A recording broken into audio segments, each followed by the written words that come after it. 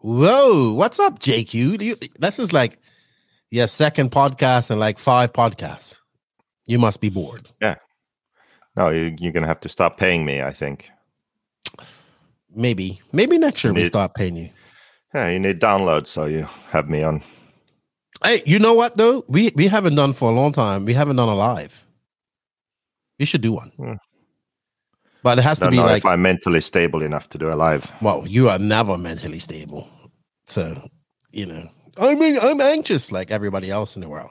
Anyway, you're now a vice champion of the Ebuggy Euros because you're an Ebuggy specialist. Where's your trophy? Show us your trophy. You're so proud of it. You and Bruno. Vice champion. Who was who beat you? Well, actually, the funny thing is that I completely forgot that 40 Plus exists or that I'm a part of it. So Jerome Sartell was actually in the same main as me, and it could have been fun to. That could have been like a goal to race towards, but I forgot. Well, story of your life. You forgetting. All right, JQ. You know what? We have the Ebuggy Euros to talk about, so that's what this podcast is all going to be about. So I think we're going to just drop that intro, and I will see you to talk about that here shortly. All right? I mean, you are vice champion. Should have been full champion. Let Jerome Sartell beat you. That's the S-Rex guy, right? Yeah. Come on. He really is plus 40. Yeah, but I had him covered. You did send it. You did send it pretty... contests. So you my personal massive jump contest. We should show that. So get that video so we can show it. But right now we're going to drop that intro.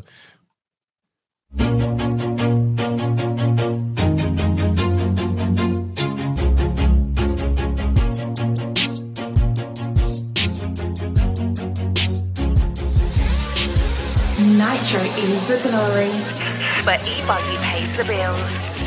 Welcome to the No Name RC podcast. Get ready for some serious bench racing. But be warned, we speak our minds, express our thoughts, and sometimes things can get a little rowdy.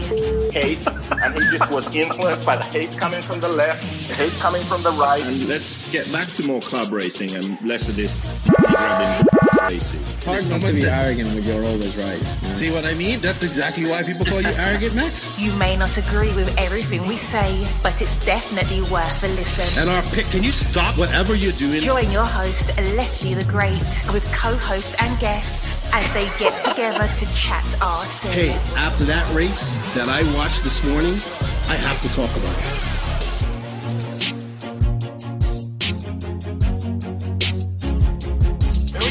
$100 right here, $100 throw. Oh no! I like this.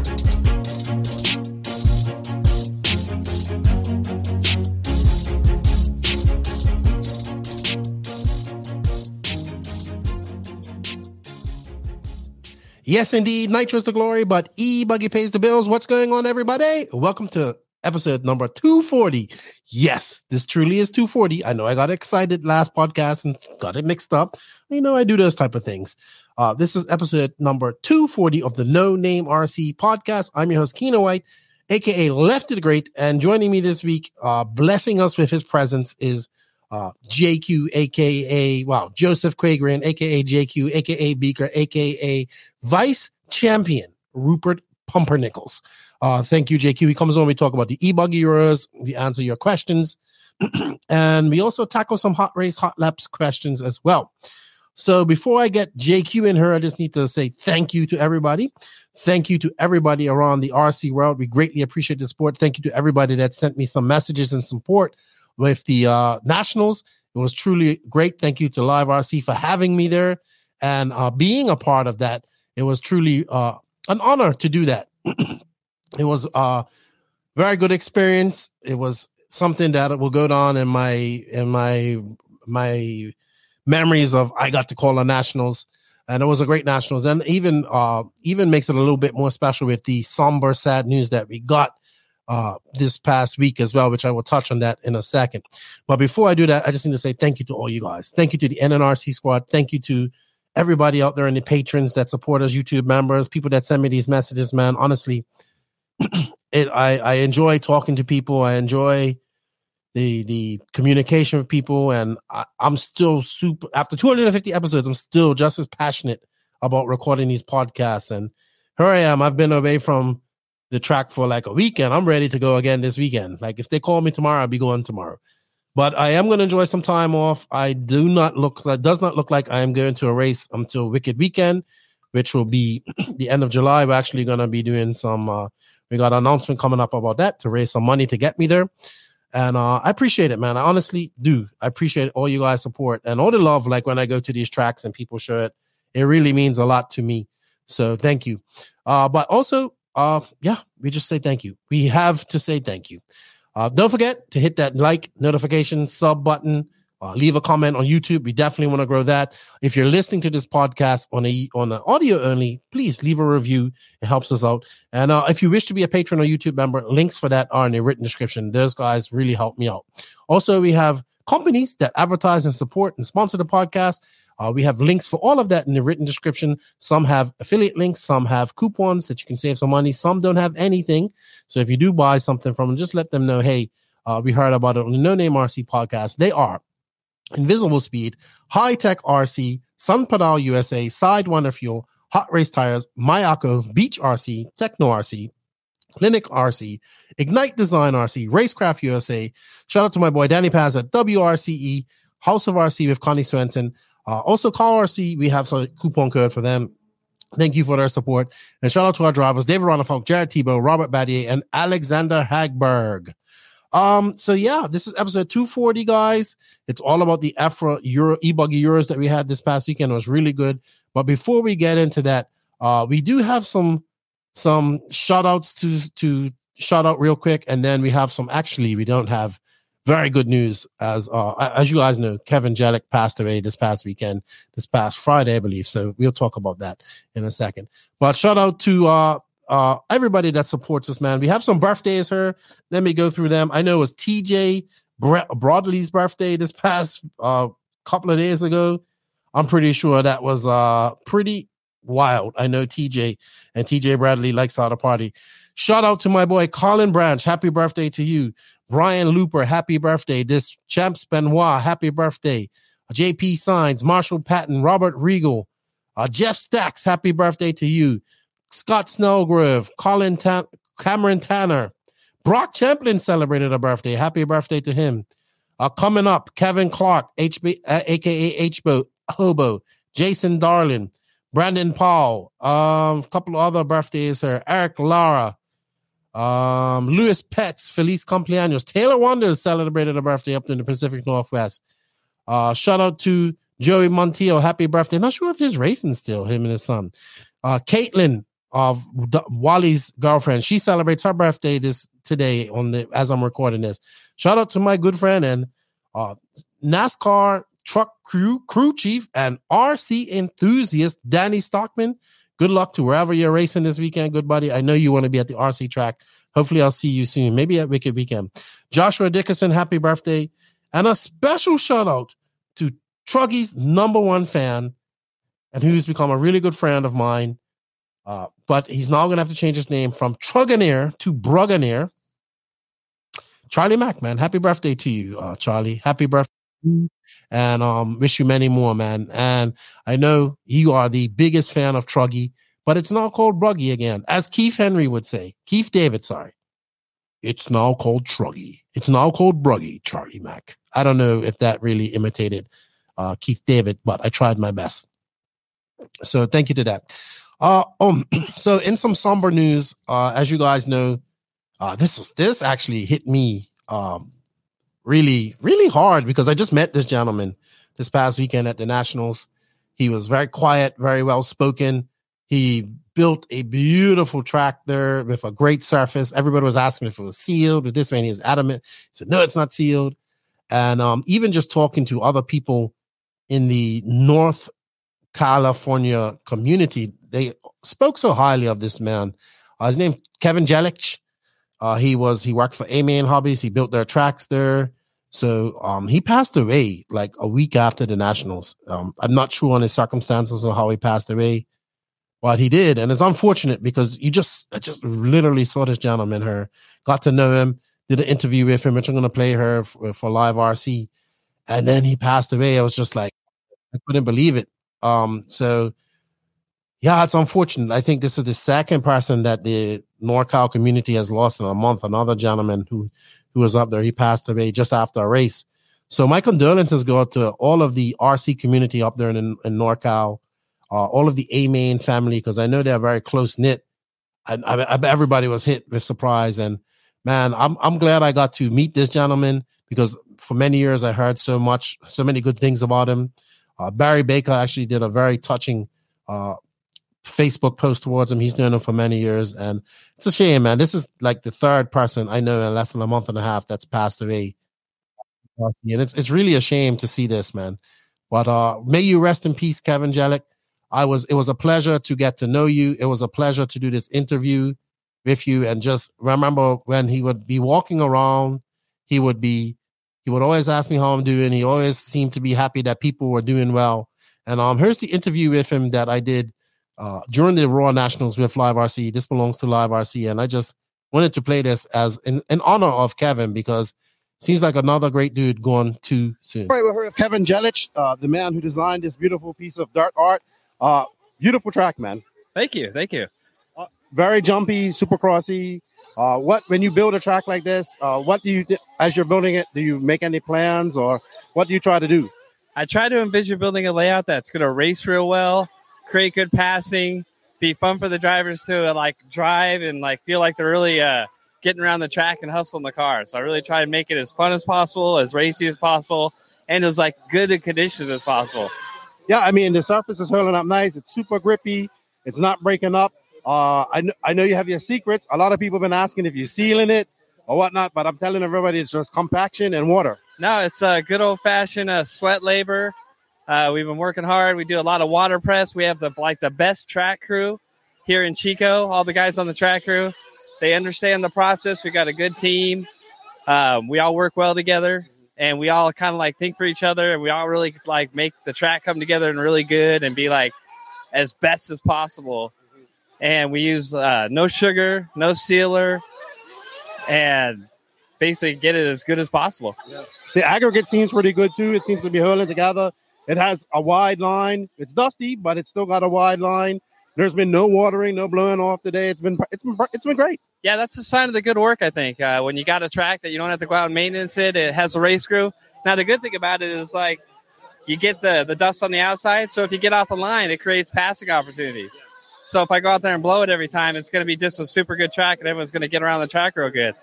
But I like to let it race. I let it groove normally, be a normal racetrack, and create good passing opportunities and good racing opportunities for drivers. Yeah, I love how you incorporated the oval. That looks great. It's like, a little bit of Daytona or Talladega. The pit lane has been a big discussion today, but it hasn't been too bad so far. Yeah, it's working out. I'm not disappointed with it. It slows people down. What was your decision to make the pit lane like that? So guys that wanted to do fuel mileage, it's going to be, I believe, a 60-minute main event. So guys that are going 10 minutes have a possibility to take advantage of that fuel mileage and get that a reward for their hard work and tuning. All right. Well, we look forward. Thank you for all your hard work. You guys have done an excellent job. And we look forward to seeing how it develops over the weekend. Yeah, thanks, guys. May you rest in peace, Kevin. Thank you for all that you did in RC. We greatly appreciate it. Sorry, something else is playing in the background. And our condolences go out to you, your family, the NorCal RC family, and of course the A-Main family. Such a sad thing. Also, I don't know if they've started a GoFund for him yet, or if they are going to do that. If they do, I will share that for you. Also, I just wanted to share that RIP to Jeff Berlin, who passed away about 2 weeks ago. They do have a GoFund for him, trying to raise some money for him. Another RC friend of mine, Stu Trotter, who was Ryder Trotter's dad, passed away also about a month and a half ago. There's a GoFund for him as well. So, I just wish all their families the best. I know it's very hard. I wouldn't want to go through that right now. And I think Kevin's one hit a little bit hard because I just met the man and just got a chance to see him and talk to him. And it's always difficult. So I was very shocked when that happened. And may he rest in peace. May he rest in peace. All right. Moving on to some other stuff. We don't really have any RC news, but I did want to say something.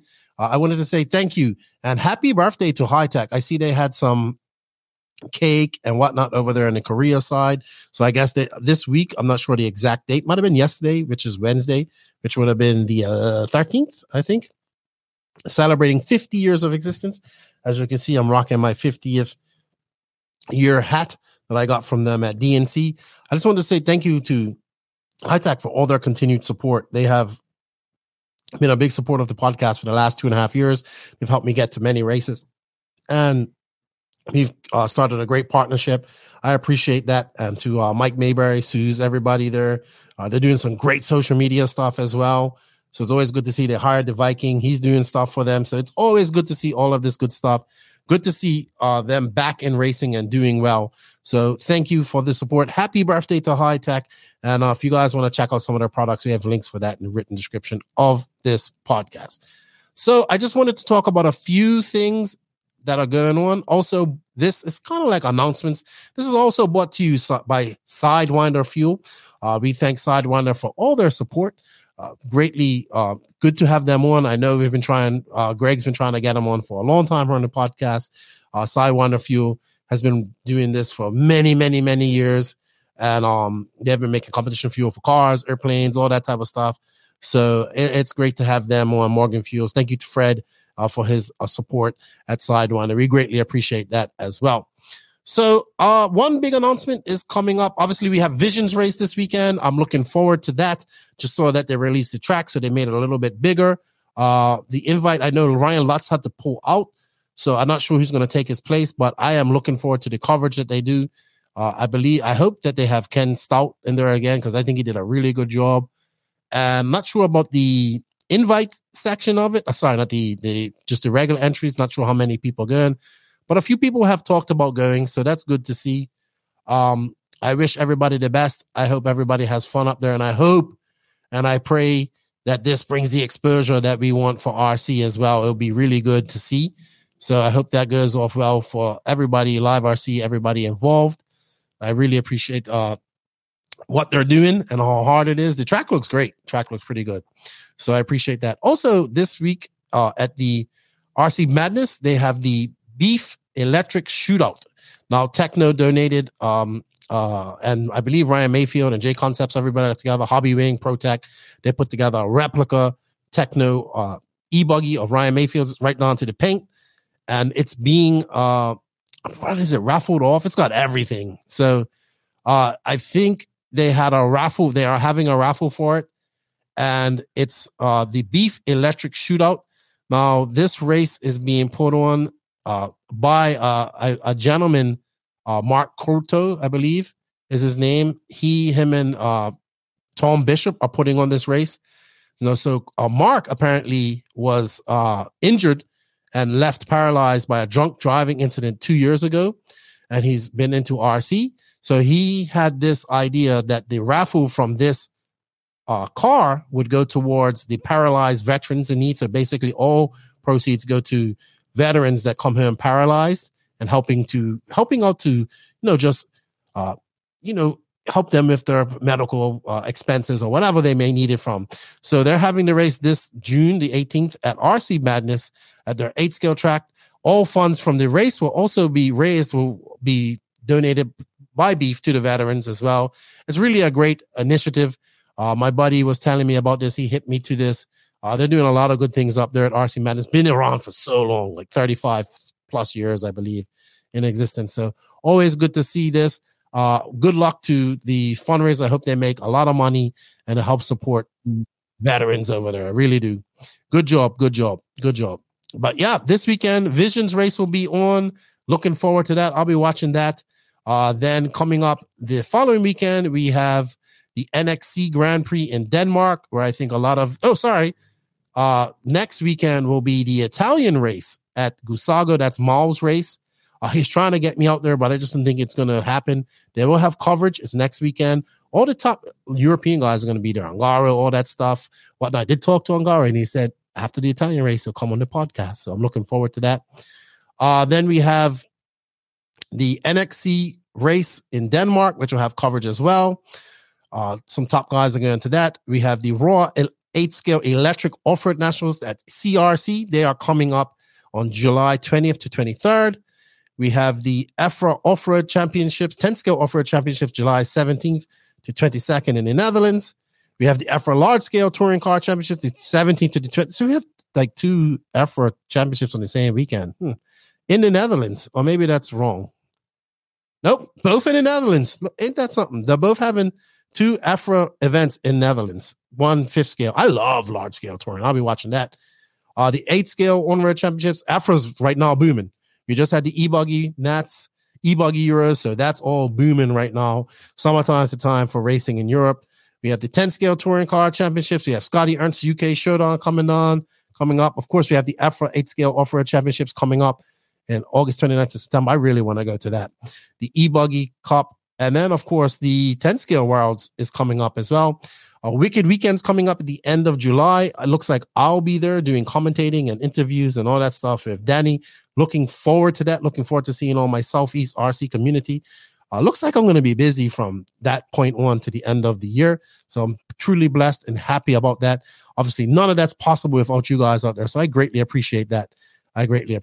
Honestly, I do. Because without you guys' support, I can't do that. Cannot do that. Not too much. I'm going through my Facebooks and my Circus RC. Good to see Circus RC back. He went on vacation for a little bit. Everybody needs to have a vacation, so he's back. Posting, hello, Chris. Hope you had a great vacation. I hope it was relaxing. I would like to go on a vacation myself. Next week, we'll geek out on news. Max will be back. I'm sure he has to talk about his Ebuggy Euros and his Finnish Nationals, I think, that we haven't talked about. I'm sure that he's going to get a lot of crap for that. But Max went to the Euros. He'll be back next week. JQ joined us this week. We have a cool guest next week already lined up too. He was very involved in RC, making documentaries and stuff like that. And it's going to be interesting to pick his brain and find out what happened and what he saw over the years of making documentaries and whatnot. So maybe you guessed who it is, but we'll be recording with him this week. So I'll be recording with him this week. Patrons will probably get early release of just that interview next week sometime. So stay tuned. See if you can guess who our guest is next week. And then hopefully the weekend after that, I'll finally get him. I'll finally get the Italian stallion, 2-time world champion, Davide Angari. So lots of things planned. I'm home for about a month and a half, almost 2 months now. There's possibility that a race might come up, but I'm kind of home. I'm going to be enjoying RC. It's super hot here in the DR, so it's boat time. I got that big monster to get in the water. Got to get some parts for my Blue Cat to get it running. So that's the plans, as well as my techno truck. I'm gonna do all my RC projects this next month and a half, because I know after that I'm gonna be super busy. And honestly, man, just none of that is possible without the support from you guys. So thank you to Off-Road RC Racer as well. Really enjoying my whatever these are called. I forgot. I don't know. Keeping drinks cool or hot glasses. With that said, I think we're just going to go right into the Ebuggy recap with JQ. I want to thank Techno RC for their continued support. I wish them all the luck at Visions this weekend. They won it last year. Can the Wizard, Jared Wiggins, repeat? I don't know. We'll see. Jared Tebow's on fire. Mayfield has something to prove. Tasman has something to prove. I'll be looking forward to the Visions race this weekend. I wish them all the luck. Thank you, Techno RC, for all their support. And we go to JQ. We're going to talk about the Ebuggy Euros here. Techno RC. Techno RC is a championship-winning manufacturer of high-performance 8-scale, 10-scale, nitro, and electric RC buggies and trucks. With a worldwide dealer network, USA and Europe-based headquarters, comprehensive warranty program, and global race support, Techno RC is excellence in RC. View the full lineup of Techno RC race-proven vehicles by visiting www.technorc.com. Thank you to Techno RC for their continued support. And joining me in the virtual studio is the man whose head's shrinking, which is unbelievable because he has such a big head. Vice champion of the Ebuggy Euros, Ebuggy specialist himself, otherwise known as Joseph Quagrain, JQ Beaker, and Rupert Pumpernickel. What's up, dude? Well, what's up? What's going on? I just want to share this. The vice champs. Vice champions. You should put that in your thing. Vice champion. You and Bruno, vice champions. All good. Yeah. So I was disappointed at first, but then I remembered that I'm actually a vice champion. So I was really happy then. This is a funny picture. I literally chased Bruno down. He was running away. I have a video of that. I was chasing him as they were leaving just to get this picture. I'm sure he was running from you because he was running from me. You're an idiot. You're so much taller than him. I forgot how, you are pretty tall and he's not that tall. And the other thing that happened, which I really enjoyed, was the first lap in the C main. So somehow I qualified into the C main, which there are some good drivers who take their racing seriously in the C main. So I was kind of happy about that because my preparation for this consisted of 1.5 packs of running. I just took the front and rear ends off my Nitro and put them on an Ebuggy chassis, and that was it. So the fact that I was able to put together really consistent runs, I was 30th, 29th, 31st. And you are an Ebuggy specialist. My 5-minute times were, I think, 6:5:5:54 or something like that, like seconds. 5 minutes 6. So all very close and consistent. So anyway, C main comes along, and I start telling people, watch the first lap. Okay, watch me on the first lap. But you have this video, random don't people. You? Like Reinhard, I told just watch the first lap, and a bunch of other people. Then, as we are waiting to go up to the driver's stand, I'm starting 9th, and Jessica Paulson starts 7th. So I tell her in Swedish, I say, make sure to hold your line on the double. Don't change your line, okay? Otherwise, we'll be making pancakes. So this is what happened. I'll show you. Oh, you have it? Yeah, I have. Hopefully, I also get the other angle where you can see it better. But I'm disappointed because Tom Cockrell, who was announcing, he completely missed this.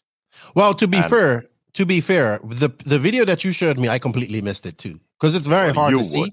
Yeah, well, and I'm like, why is he sending me this video? Lemaire leads away from pole from Pelle Kumsi and Adrian Pariente. We've seen Poleman struggle, and there we go. Poleman is over and in the dust. And him rejoining is going to cause a bit of carnage. So let's see how it unfolds. That was full send. Wow. See the JQ machine in you should let me play this Paulson, video because that video is extremely bad if you have janky internet. Is it?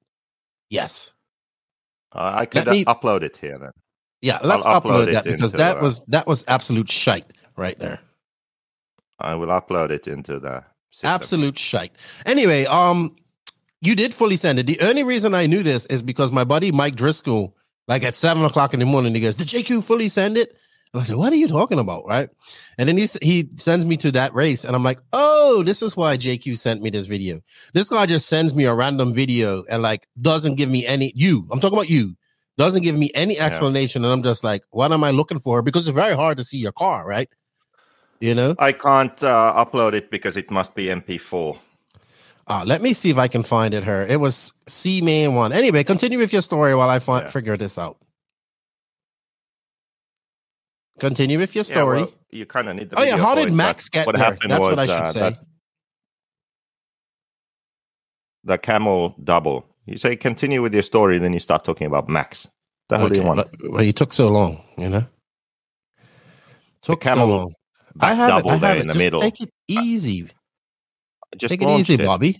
I figured that would be the best way to make headway on the first lap, and it worked perfectly. Landed right ahead of Paulson. And the rest is history. I got 4th in that main. You need to remove that for me, please. So you beat Paulson. So let me ask you something. You even showed up late, right? I think you showed up Friday for this. Didn't I did. So didn't I practice flew in. Start? Yeah, I flew in Friday morning, so I missed the first practice. But I actually made it to the second practice round, so that was okay. Okay, so we're just gonna play this. It's there. You are. There you are. Can you see this? There's your nemesis, Jessica Paulson. Yeah. And I don't have volume on this. I didn't put volume on it. So, but anyway, it's good because we're looking at this track. There's Barufalo in the C man. Ooh, not a good weekend for him. Did he bump up? Hampus too? There's no bump ups. Oh, right. There wasn't. There was a last chance qualifier to get into the A main, right? Yeah, the B main was a last chance. Right, but then they had B finals, 3 B finals. So that was a little different. They had 3 mains for every single race, for every single final. So pause it there before the launch. Okay. That hasn't even started yet. I can see that, Lefty. All right. Is it clear? Can you see it clearly? Yeah, I can. That's what happens when you don't have janky internet, right? There we go. Pause it before the launch. Okay. Do you want to pause it there? Look at you, right? That's not before the launch. That's perfect. Look at your car. No squatting, no nothing.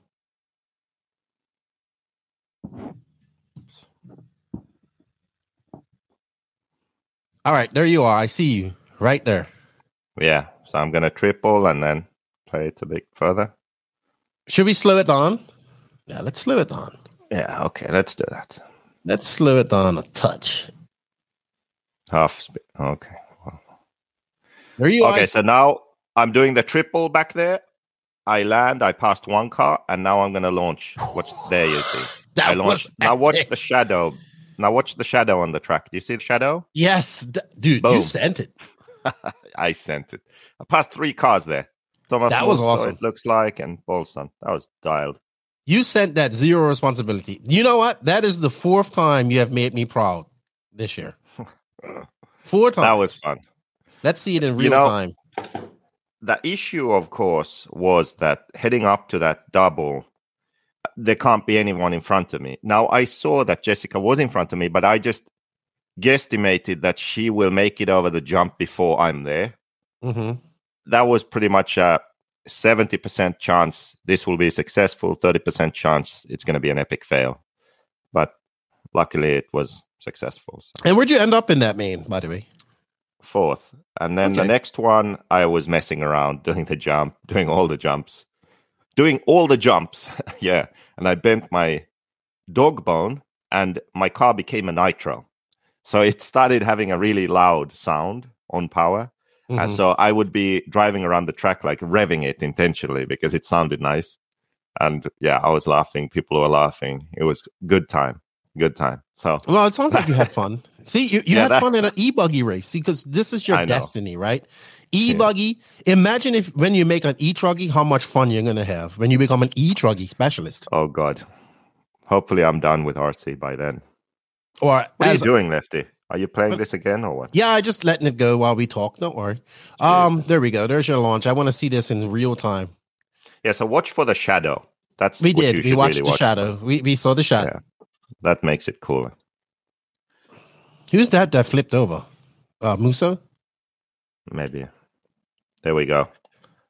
Launch. Yeah, that was pretty good. That was really good, actually. And you being an Ebuggy specialist, you done pretty well. So, good stuff, JQ. We talked about your ascend. Now we can talk about the rest of the race, okay? Yeah, we got the vice championship out of the way. That's good. And the send. Okay. So. As long as you're happy. But thanks for coming on, JQ. It's good to have you on. You made the trip to the Ebuggy. Tell us a little bit about where this track is. It's called Rainmans, or used to be called Rainmans, or something like that. Rainmans or something? Rhein-Main. Bischofsheim. It's in or near Frankfurt, Germany. It's perfect. It's 20 minutes from the Frankfurt airport. We have a direct flight from Finland, 2.5 hours. So I can fly there in the morning, Friday morning, and fly home Sunday evening. Except this time I flew home Monday, but still, location, awesome. Okay. Track, divided opinions, I would say. I would say more people dislike it than like it because it has what I call anti-flow. It's kind of awkward. It flows really nice coming onto the straight, end of the straight, up to that sort of carpet, triple, camelback, triple, bomb hole section. And then the other stuff on the track is just sort of awkward, the feeling of driving. Like that triple that you jump. So it's very awkward. Yeah, now it's very jumpy, the video, but yeah, this end of the straight, very nice flow, and you sort of get a nice rhythm going, and then it's completely ruined by these jumps. And the jumps also, the timing is so critical to get it right that also makes it difficult. And this chicane, it's not really a chicane you can drive nicely through. It's very sort of slow and awkward also, jumping up here before the back section. Also, it's not smooth how you do it. And the back jumps, depending on which line you choose, the cars will jump a different amount. This is my favorite section of the track right here. Yeah. So timing is difficult because the jumps aren't uniform everywhere. So one part of the jump, you'll come up short. The other, you'll jump too far. Even if you as a driver feel you're doing the same thing every time, you're going to jump differently. So very difficult. And I think that's why a lot of drivers didn't really enjoy it. I started off not really liking it, but then by the time sort of end of qualifying and the mains, I actually really enjoyed it. And one thing that was good about this is it actually made the racing in the mains very good because the track was so difficult. So when you were in the lead, you would try to sort of be safe and not make a mistake. And when you were behind, you were risking it a bit more and catching up. So it just made that, especially the A main, very close, where there were 4, sometimes even 5 drivers within a second or two, to just right behind each other. And also, like we saw, the leader often would make a mistake eventually. So if they got away from the pack, they would make a mistake and be right there again. So the difficulty of the track actually made for better racing, in my opinion. Well, it also looks like the landings for the jumps are very short, right? So especially on the triple, so you have to be super precise. And I saw during the finals look, we just on the B, man. There's Robert. I saw on the finals a lot of people just making those small mistakes, right? That's where a lot of the race was lost, in that jump section that you sent it on. So this is actually A1, which I haven't watched yet. So I'm going to just put it up here. By the way, all of this is courtesy of RC Racing TV. If you want to check it out, you can go check out the full stream on their YouTube. They have a couple of thousand, not thousands, but they have a lot of hours of content there. Shout out to RC Racing TV and all their hard work that they do, bringing us the EFRA Euros. Hopefully I'll be at the Nitro Euros, JQ. I thought you were supposed to be working on that with the Balders and all that there. Who wants left to go to the Nitro Euros? Raise your hand. I do. Anyway, also that this track hasn't changed, right? It's kind of the same. They don't change anything. Yeah, it has actually. It did. What did they change from the warm-up, I should say? I mean, not from the warm-up, but okay. Since I was there last, which was, I think, just before COVID, the middle section is all different. Basically, the clay sections are different. The carpeted jump sections are the same. Okay. So and that's all of this oil mixture out there on that track? Sorry? I don't know what it is, actually. I never asked. Is it slippery? Tell us about that black section. Is it slippery? Is it grippy? What is it? It looks like oil, to be honest. I would say it's kind of medium grip, slippery to medium grip. The cars would slide. Okay. Tire choice affects that, but it definitely wasn't like high grip. You know, it wasn't an issue. The cars would slide on the clay and then grip on the carpet, which also adds to the sort of awkwardness of the track. Yeah, here we see Bruno Coelho from Borak, from Orlovsky, the 3 fastest guys all weekend, and Ironic, who is. I met him at the Worlds. Now this is like his home track, I believe. This is also like a track that the Killex have visited a lot. It's not their home track; it's actually kind of far for them, I believe. But Ronick is. Oh, yeah, but come on, they've been there a lot. They like to say that they don't run there. I call bullshit. So let's put it this way: if you think that there's no home track advantage or anything, it's the same for everyone. You know, people like to say that often, like, "Oh, it's the same for everyone." But didn't you say that about the Worlds? Yeah, but listen. Okay. Who won? Did a German driver who has been there a lot win? No, Michal Orlovsky from Poland won, right? Who TQ'd? Portuguese Bruno Coelho. Okay? Those are facts. You can't argue with facts. But it's also a fucking fact that in the top 5, there were sometimes 4 Germans. Okay? When does that happen? I'm sorry. When was the last time you had 4 out of 5, or even more commonly 3 out of 5? Are we considering Germans the Kilix Germans? in the top 5? I thought they were from Turkey. I thought they said they wanted. No, they're of Turkish descent. I think they run Turkish flags. They were born in Germany, raised in Germany, raised for Germany. Okay. So yes, I would say Turkish, that German, it's not whatever. very. Maybe 10 years ago we would have seen Newman competitive her. 5-6 years ago. Yeah, but so clearly there is some advantage to have local knowledge of the track, especially with it being so difficult. So just want to put that out. Also, I wouldn't like Aaron Ronick. I like him. He's good. He's a decent driver, right? But not finishing 4th at the Ebuggy Euros. Or even Max Gotzel, who's a very good driver. He's in the main and he's doing well. And then you saw people like Canas, who won this last year, who I can't remember where he finished. Canas, Ongaro, and Ronafalk, who just had probably the worst Ebuggy Euros they've had, right?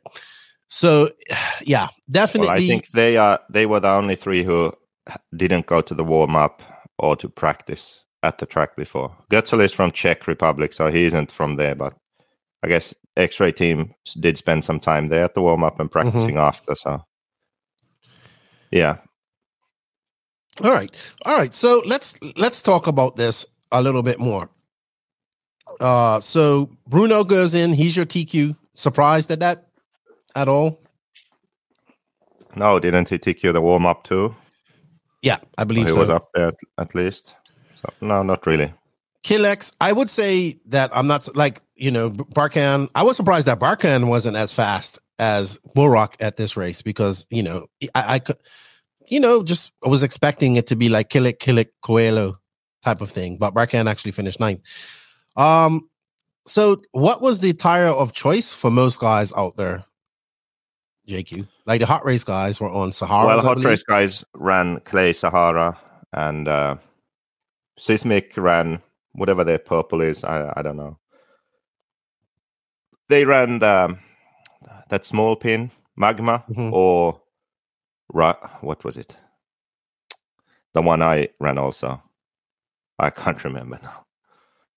I can't remember the name, but the one that looks sort of similar idea, bar tire like the Sahara.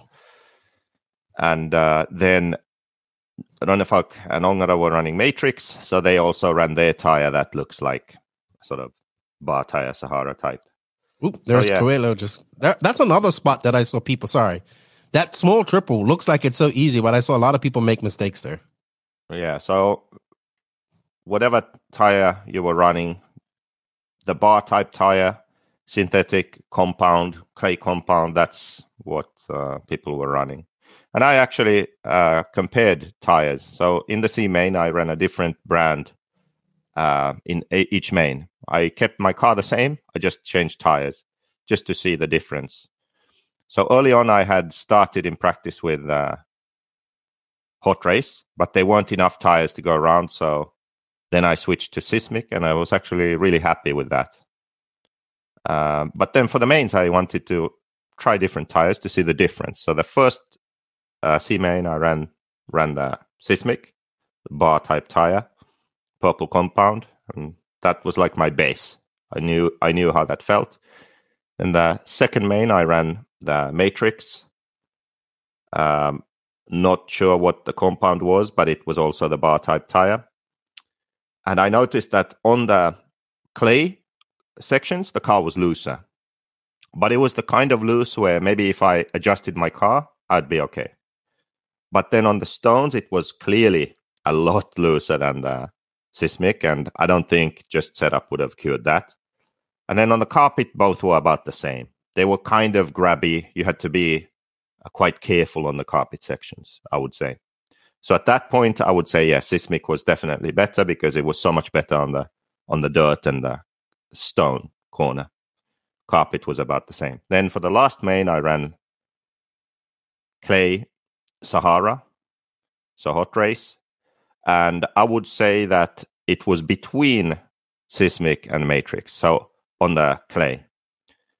I had not quite as much grip as with the Seismic, but more than with the Matrix, and also more than Matrix on the stone section. But then the biggest difference with the hot race was on the carpet, it was easier to drive. It wouldn't catch as much, and I didn't have to be as careful. Okay. So again, there I would say that if I had run hot race instead of Seismic, I would have maybe adjusted my car a bit to get a bit more grip on the dirt.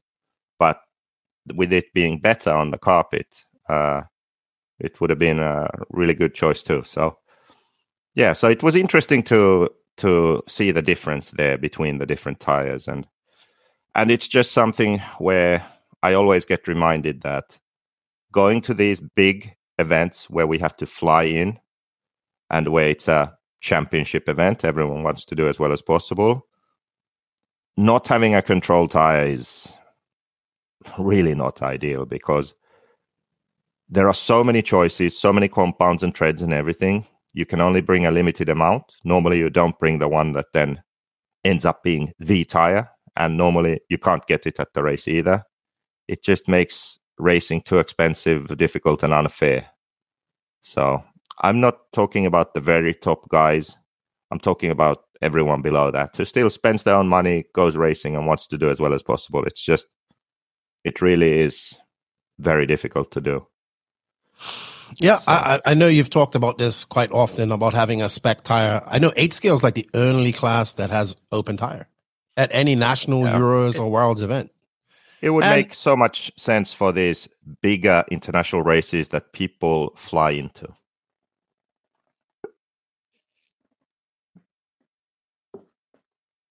So we both took a drink of coffee at the same time. All right, so talking about changes to your car, on this is like a really typical type of Euro style track. We have mixed surfaces. We have Astro. We have some sort of oil clay surface. We see some bricks there. So this is very traditionally European. Kind of the jumps to kind of European too. Like if you think about it back in the old school way. What type of adjustments are you making in your car with an Ebuggy to get it to work here? Well, I'm sort of experimenting at the moment. I'm running a very different setup to what I would normally run, and I want to run it everywhere just to sort of see the pros and cons of it. So I'm running very low caster, low KPI, so very more aggressive front end, I would say. The Mayako's front end is very neutral as stock. So when I say very aggressive, it's still not as aggressive as some others, like Kyosho, for example. But for a Mayako, it's a very aggressive front end.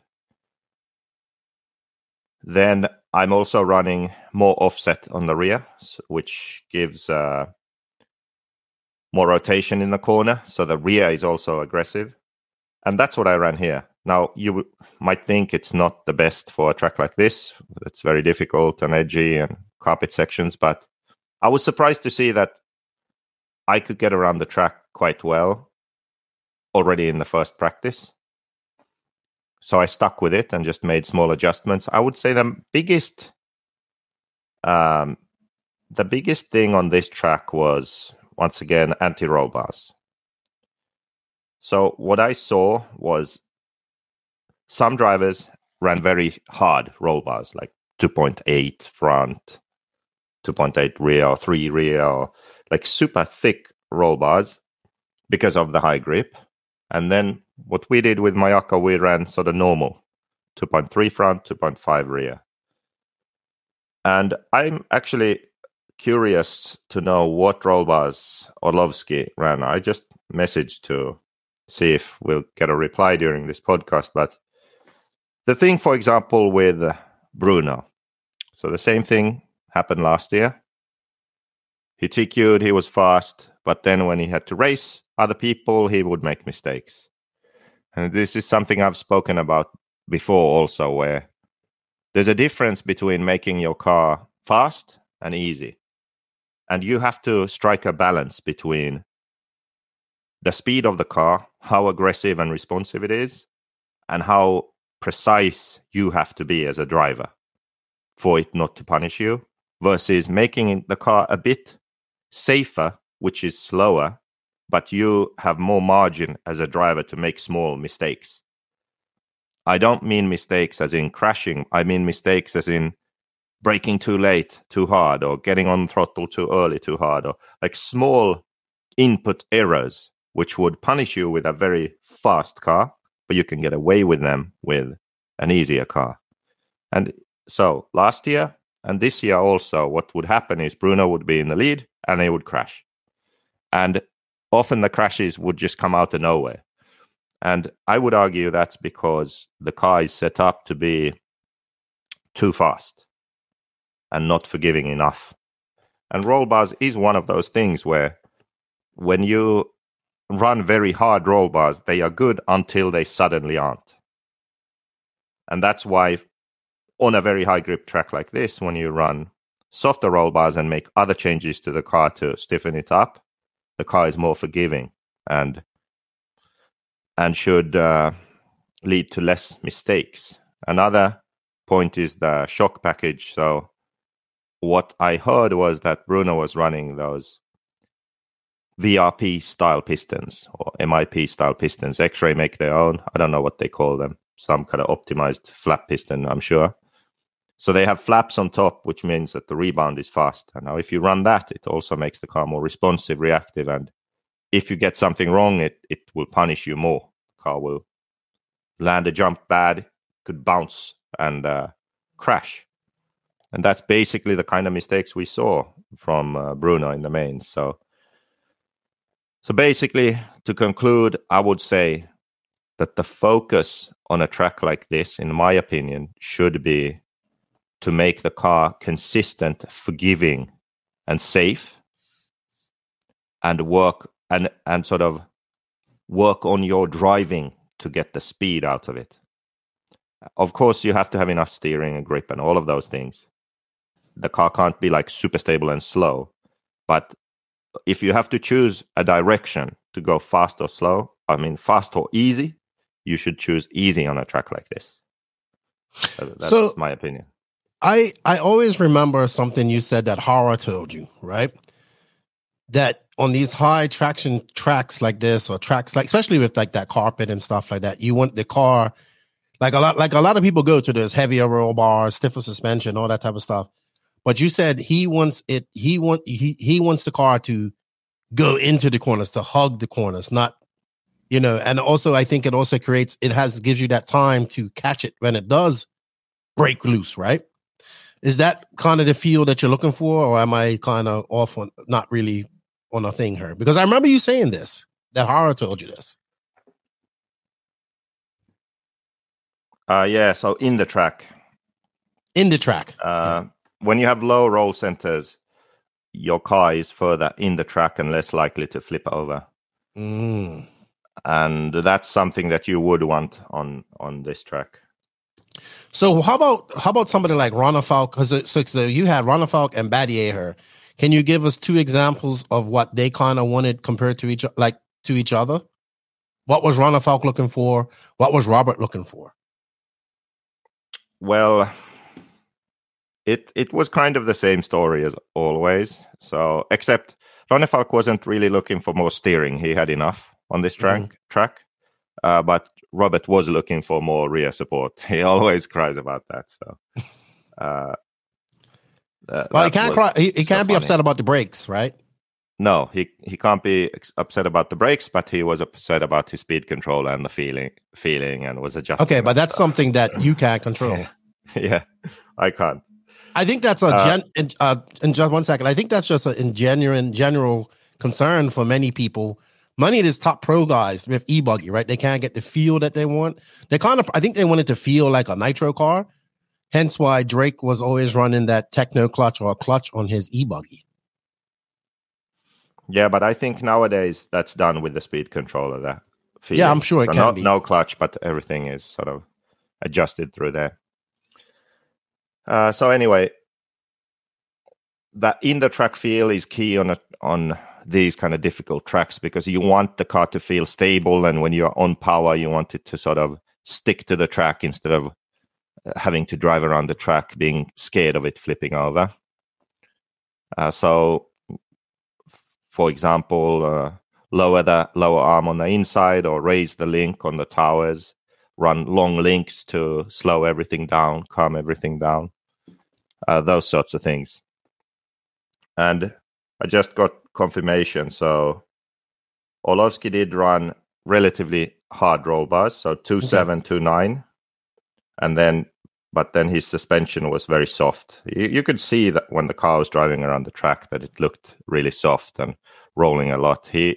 I know from 10th scale he runs his cars sort of long links, low roll centers, very much towards a overall grip versus initial grip setting. So that's kind of how it looked here. And actually, I thought it didn't land very well at all, his car.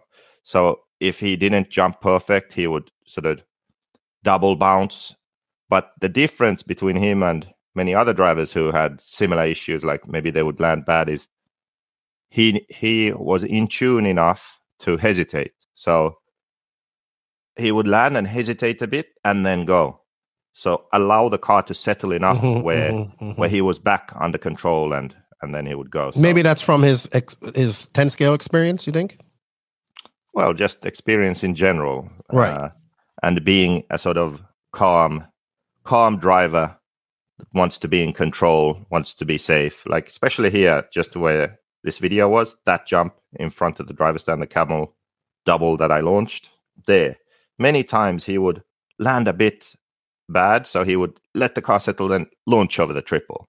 So there was a clear hesitation and then go. Where many others wouldn't do that. They would just, regardless of how they land, they would just go for it and crash. Okay. So he avoided many mistakes because of that. And he had a couple of mistakes too when he couldn't save it, like it landed too bad for him to save. But yeah, these are the sort of compromises you have to do. It's very rare that in a race situation, you can perfect a setup where everything's just perfect. Normally, we have a limited amount of practice and qualifying and mains. And towards the end of the race, you don't really want to make changes. You want to be comfortable and confident with the car. So you end up somewhere, and it's often a compromise. And as a driver, you have to adjust. You can't drive how you would naturally want to drive everywhere, right? You have to drive as fast as what the setup allows you to drive. And I think that's what he did very well at this race. Even when he was behind. Yeah, even when he was behind, he would be precise and push to the extent he could comfortably do it. And other people made mistakes, or he would be fast and he would be able to catch, but he was patient, and that rewarded him at this race. Yeah, because sometimes you just got to drive, right? Just got to drive. And you got to use your brain and drive a great race, as we're watching him now in A2. All right. So, that was a big crash right there. Between nonetheless, Coelho and Burak Kilek, who have had some incidences before. So, JQ. All right. So you're there. You get all this qualifying. Let's talk about it. So they had the interesting format was that they had three A finals, 3 10-minute finals for every main. They had a LCQ where one from the B main bumped up. What do you think about this format? Do you think it's good for Ebuggy going into the future? Do you think we should be running? I mean, look, let's be honest. Ebuggy is about to be a world championship class, right? In 2025. So, okay, so you now we're getting juicy. You're cracking open the long drinks. Yeah. So why don't we talk about all the drivers first and then talk about the formats instead of skipping about? So we can sort of keep on one subject. All right, I was kind of going to do that when we went through the grid, but being as you want to go through the grid, let's do that. Yeah. All right, so Bruno Coelho, we talked about him. Do you want to continue to talk about him? He actually finished second. He didn't get a win. Yeah. That's the thing. Yeah, he got set. What do you mean? He didn't get a win. He won the third one. He got second, and I forgot. So he goes in there super fast. Yeah. Sorry, I just missed that. He goes in there super fast, probably one of the favorites to win, and then it's over for him in A2, right? Because he needed to get a win or a second. He only got let's see. So A1 was a fourth. He got a third in A2, and he got a win in A1. And Orlowski had a 1, 2, and then his third one was 11 throwout. I guess was a throwout. And Burak had a 1, a 4, right? And Aaron Ronick, man, a 2, 3, and a 3. Jesus, that's crazy. I never thought we'd be saying that. No disrespect to Aaron Ronick. I just thought I'd never be saying that. You talked about Coelho a little bit. Do you have anything you want to talk about, reiterate about him before we move on? Oh, no, so it was a battle between, there you saw a perfect example of just flipping the hell out. So two drivers who, they don't really focus on one class, they race everything, on-road electric and off-road electric, nitro, 8 scale, 10 scale. So they have many different classes. So they aren't really fully focused on one. Okay, so you could say that that could maybe be a reason why they aren't so in tune or make mistakes or whatever. But hey, they were the two guys fighting for the win, so that's not really an excuse, is it? Right, but I also think that this being Ebuggy plays a lot into that. Had this been Nitro, I think we'd be a completely different story. Yeah, it's easier probably to adapt to 8 scale electric than 8 scale nitro when you run electric 10 scale on-road and off-road. But anyway, it's what I said. I think that the car, the way it is set up,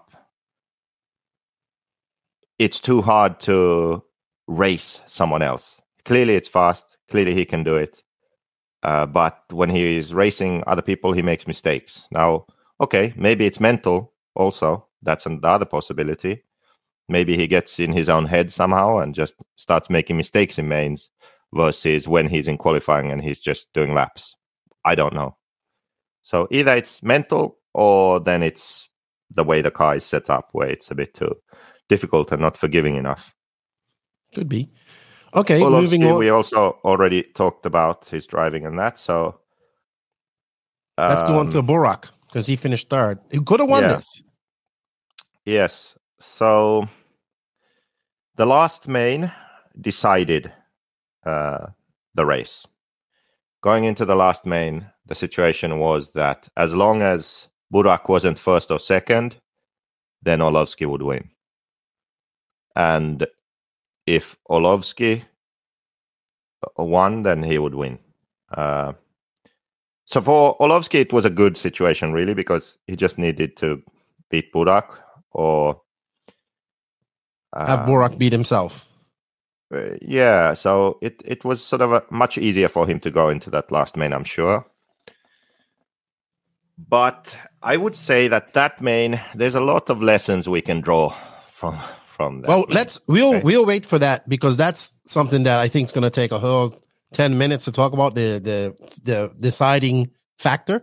Let's go through the drivers and then we'll go to that. Why? Separately. Huh? Why? Because it's something that we're going to geek out on, and then we're not, you know. Okay, we're going to talk about Burak last. All right, let's talk about Burak last. All right, Aaron Ronick, not surprise her. Very good weekend for him. Local driver, driving an associated car. I will say this: looking at the associated cars at the Nationals, Associated's found something with their new car. Now, I know that's nitro, and I know this is electric, and I know this is his home track, but if you would have told me that Aaron Ronick would have been the top AE driver at this race, I would have told you, shut the front door. Well, I mean, no one expected this, really, and I actually feel kind of bad for him because this was arguably his best chance to have a really top result, clearly, because he was so fast from the start, and he really got screwed by how this race turned out. Like, to have a 2 and a 3, I think it was, and be fourth, that really sucks. Because all it would have taken is for the same person to win 2 of the mains, and that's it. Like, he's on the podium.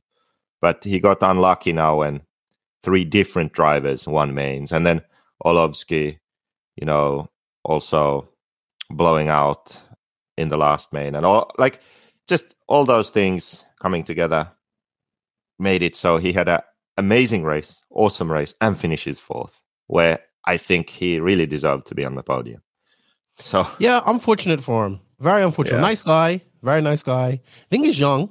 Very good friends with the Killix. And I think, unfortunate. At one point, I was like, this dude's going to win an A final. Like, you know what I mean? That's how fast he was.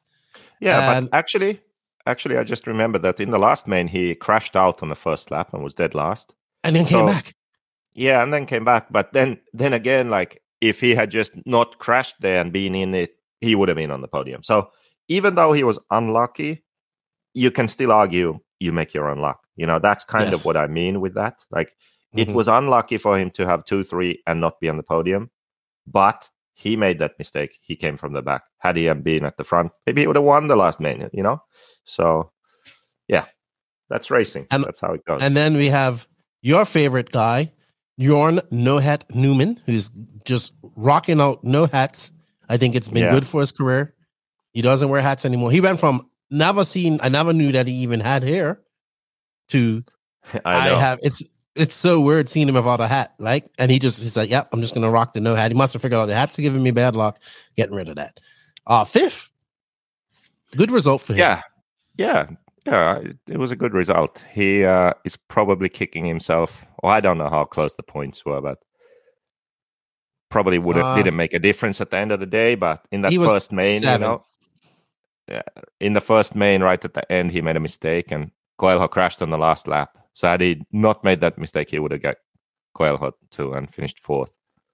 But he was right there. He was like just a smidge off those other guys. You know, he could do the fast lap, but just consistently be there. He was just a bit off, but still like clearly faster than everyone else. So it was a really strong race for him. Yeah, and also top S-Works driver, because then we go S-Works. JCC, last year's champion. Unfortunately, not this year. Just not a good weekend for him. He had a 5, a 7, and an 8. His best performance coming in 8-2. But this is kind of, these are the Nitro guys we're getting into, strictly Nitro guys. So it was him, Boots, Ongaro, Barkan. So let's talk about JCC and Elliott Boots. I think neither of them were happy with a 6 and a 7. Others might think, oh, that's a good result. Not for those guys. No, they want to win. Canas didn't go for the warm-up or practice, so he was the best person who hadn't been there before. Boots was there, but I don't know. Boots... what is going on with Boots? Boots should be better than he is, so I don't know if it's just sort of lack of motivation, that he doesn't really practice or care as much anymore. Is that it?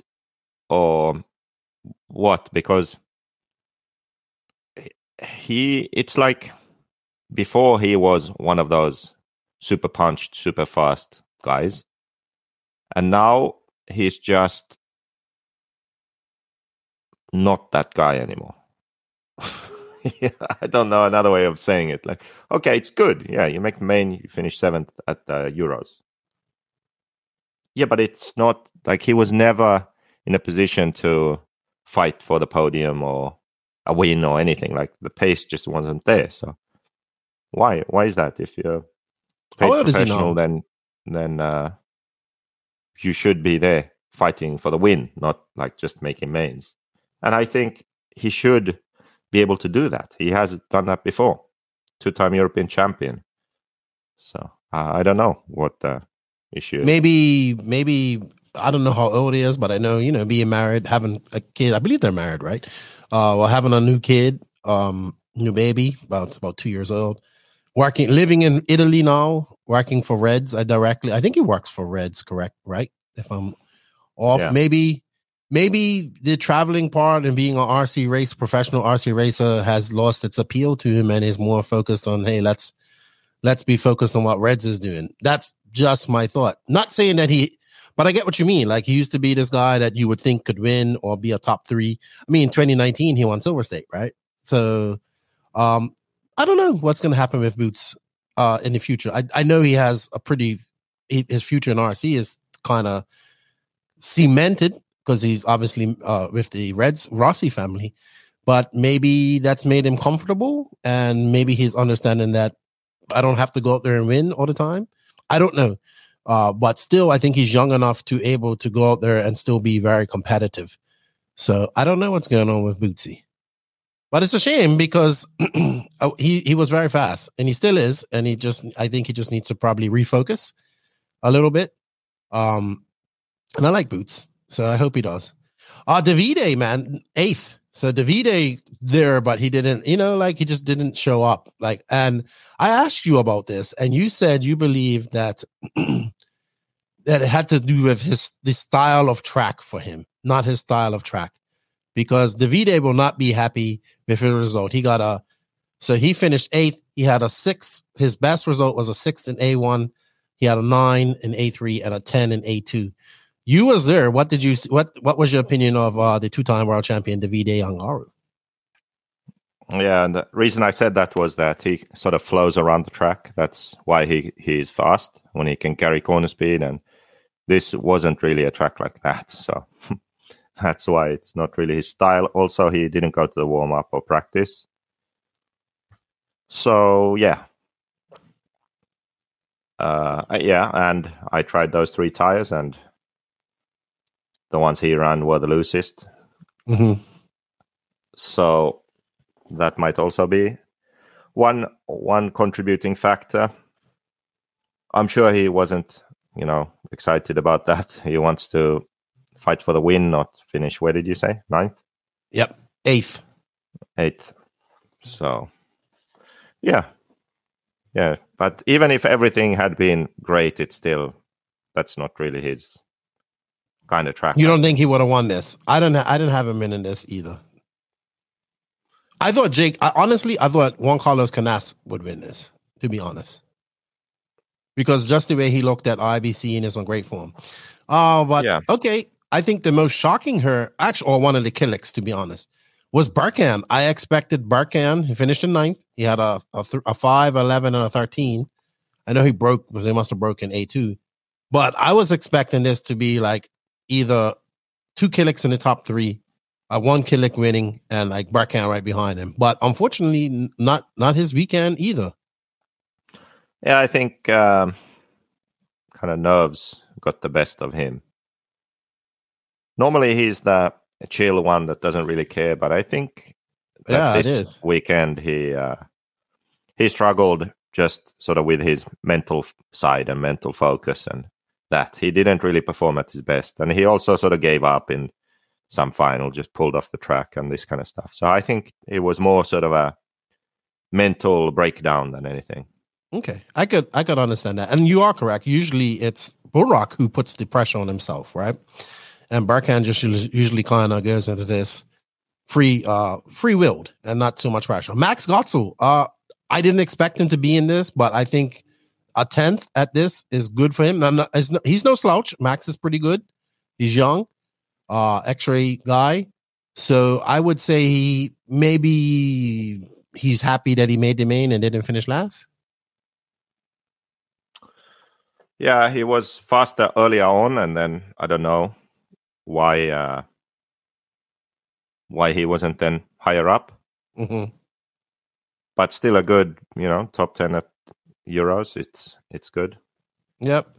Then we come on to Bartosz Zalewski. Now, this young man is definitely has potential. Obviously, I've heard about him from Paweł, keeps talking about him. And dude, as soon as anything that had him or Orlowski in it, it was like, follow them. Like all of Poland was in there. What's your opinion on this young man? He's like 16, right? Yeah, last year he lost, brutally got ruined by a Bob, in the last chance. He wasn't taken out or anything, just an amazing pass on the last lap of the last chance. Knocked him out of the A main and Robert made the main.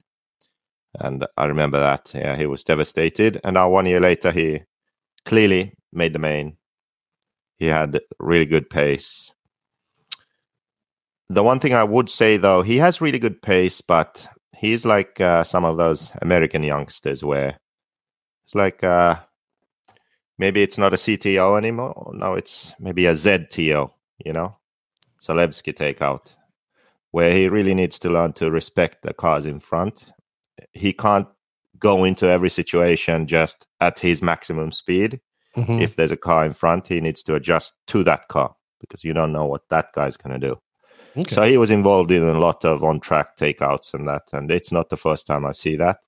And then after that, aggro on the track, continuing aggro in the pits. Him and Canas almost in a fight. So, oh, really? Yeah. So I would definitely, if I was in his circle, address that fact because he's too young.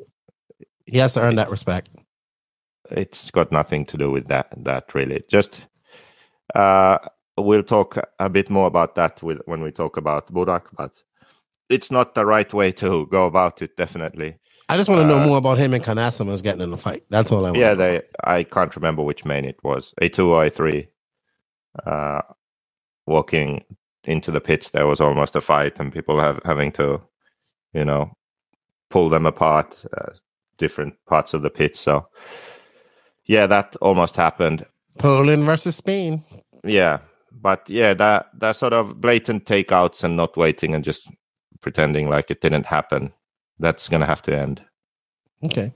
All right. So let's talk about the Viking 12. Now, I'll be honest, I didn't have him probably winning this race, but I thought he would do better than 12. And I know that he is not very happy with this. I know you can't be happy with this. Because, this is what we're talking about, a guy that we consider can potentially win any race that he goes to. So tell us a little bit about David's performance and what you thought about it.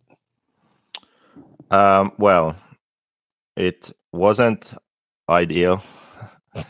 I sort of knew that I wasn't really expecting that much. Mm-hmm. But maybe I expected a bit more. Going into the last qualifying round. He showed pace in practice. Yeah. In practice, the pace was okay. It wasn't that far off. And actually, in practice, he was also consistent. Like, I was more looking at the whole run pace was good. But the number of issues, I would say. I almost feel like calling my lawyer and seeing how much I can say here. Well, but if you think you got to say too much, just watermelon seed yourself. No, we don't do that here. Not on this. I do it with Max. So I would summarize it like this. Practice, the pace was okay. Then qualifying, it didn't start off that well. Okay. And normally, if you are confident and you have practiced and tested a lot and you're sort of in tune with your equipment, in tune with your driving, then you don't panic because you know what you're capable of. Now, practice was good. Qualifying starts. Didn't start that well, a bit shaky. Panic mode sets in and two big changes are starting to be made. All kinds of random stuff is being tried to find some kind of magic that will then lead to a TQ. And that's not how it works. I don't believe so. I think that a more structured, sort of controlled approach is better. As it turns out, after various experiments, returned to pretty, close to a base setting, because heading into the last round, he wasn't safely in the main. He needed a good run to make the main, and that's what he did. So he just kept the car on its wheels and got a 6th place. And the times were all pretty close. It was a good time, 28 seconds, I think. He got a 6th and he made the main. So that was good. That was like the best run he did. Just drove the car within its limits, had a good run. Then the mains, I think mentally he just wasn't there and just blew out all 3 times, pretty much. I think that you can always look to something to blame, like car or tires or this or that. But at the end of the day, it's much like what I said about Aaron Ronick, where you can say that, oh, you were unlucky. But then again, you did crash in the last main. on your own. So you make your own luck. Well, in the same way, you can blame different things in your equipment or circumstances for your result at the race, but you can also look at what you did yourself. So going to a wedding instead of the warm-up, not going there to practice, not being in tune with your driving and car setup and trying things for the first time at the Euros. These things all matter, they all contribute towards that result that you get. So it's a mix of all of those things, I think, why someone who I believe should be fighting for the win of every race he attends, why he was fighting to just make the main at this race. So, it has not been the best sophomore year on Mayako for Ronnefalk. I think I said this with Max, and if there's one person who I think can turn this around and turn his year around, it's him, right?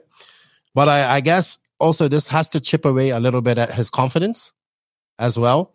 It has to, even though I know he's very confident, but it has to chip away. And the only thing I can say is that I think he has summertime now. He needs to race, put in as much work as possible to get in tune, because he has had two major changes to his program. It's his servers, which I think is a change, but I think more of the changes is also the tires, right? I mean, you talked about your experience with the tires. This is a completely new brand, unproven brand. We had one guy claiming that Ronnefalk went, did Ronnefalk go out on Sahara clays in the main? Because apparently this person forgot that it was 3 mains. No, they look like Saharas. The pattern is similar, but it's the Matrix bar tire. So here's my thing, right? Because we've seen this with other drivers. At what point? So yes, I get it. You want to be loyal. You want to be loyal to your tire company. You want to be this. You want to do that. But we've seen in other companies when they're developing tires that if they don't have something that works, they allow their drivers to go. I mean, J Concepts done it when they first started with Ryan Mayfield, Raw Speed, T-Pro. I get it that they want to make these tires work, but at what point do you say, okay, we also need good results, right? The driver needs good results. I think it comes down to who is paying the bills. So that's really what it comes down to. You need to find a balance of who is paying the bills, who is paying salaries and travel and these costs, and what are they getting in return, and what are the reasons they are getting that return, and the balance has to be found. So if everyone is chipping in and working together, okay, that's one case. If someone isn't contributing anything but is causing a reduction in results, then that's another situation. Different companies have different priorities, or they make different decisions regarding being allowed to run something else. And you just have to respect that and accept it. But at some point, when there's a big, if you are running a certain car brand and on some track it's not performing, then can you run another? Well, no, not really. So the same really goes for everything, for tires or engines. Like when Mayfield was running Reds, but then he put an OS in at the Worlds. Is that okay? Well, not really. So the same kind of applies for tires. If you're running for a company, then that's it. That's why in some situations, maybe it's beneficial to have some kind of support that isn't exclusive, especially in early days of a project. So that you are affiliated with something, but not exclusively, where if you don't run it, it doesn't reflect negatively on the brand. These are all sort of these are things and situations that you should consider before signing contracts and before the racing season starts. So what do you think he has to do? What if you're Ronnefalk right now, what do you have to do? It's summertime. I know you got to practice. You got to get in tune. What do you do? I think that on most tracks, the tires are already competitive. They are good enough. Mm-hmm. What Ronnefalk has to do is he needs to have the motivation to test and practice a lot with the right attitude. Well, racing is like not the most important thing right now. Right now, the most important thing is to test and practice, gain confidence in the equipment that he has on different tracks, different layouts, different conditions, so that when he goes to a race, he's ready and he knows what he needs to do and doesn't try off-the-wall stuff just because. So that is really key to get the sort of comfort level and confidence that's needed to race at a high level. And there's no shortcut to that. You have to put in the hours to get that. Ongaro and Canas, they probably run, 200 liters a year, almost exclusively nitro off-road on the kind of tracks that we race on. I don't know if Ronnefalk has even done 20 liters this year, and it's June. We're 6 months into the year.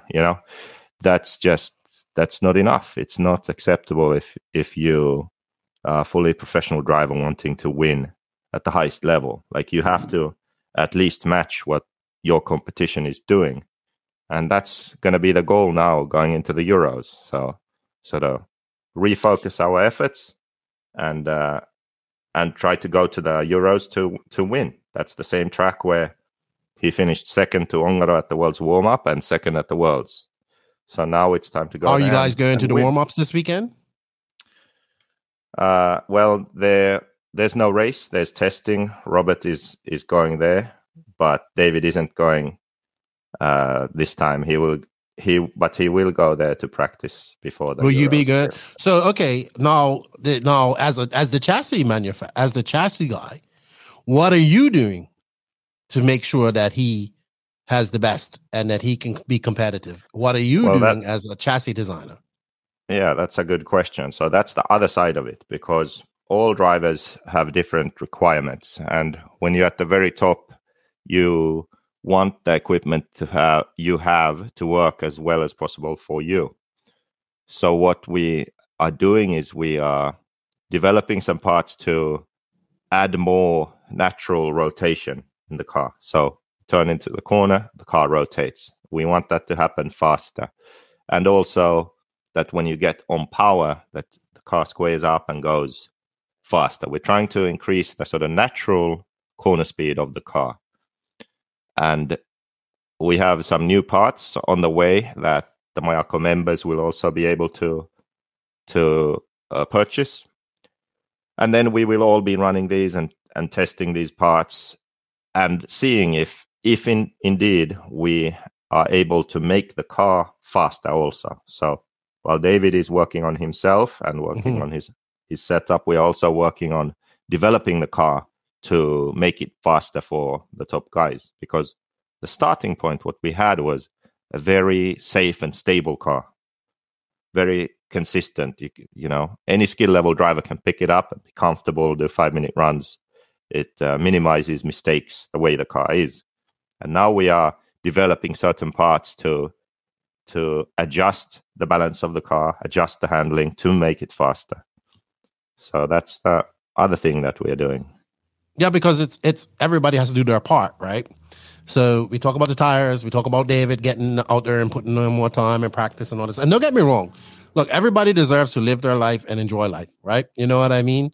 And I get that. But it's just like, like you say, you have to have that passion to continue. And I know he has it.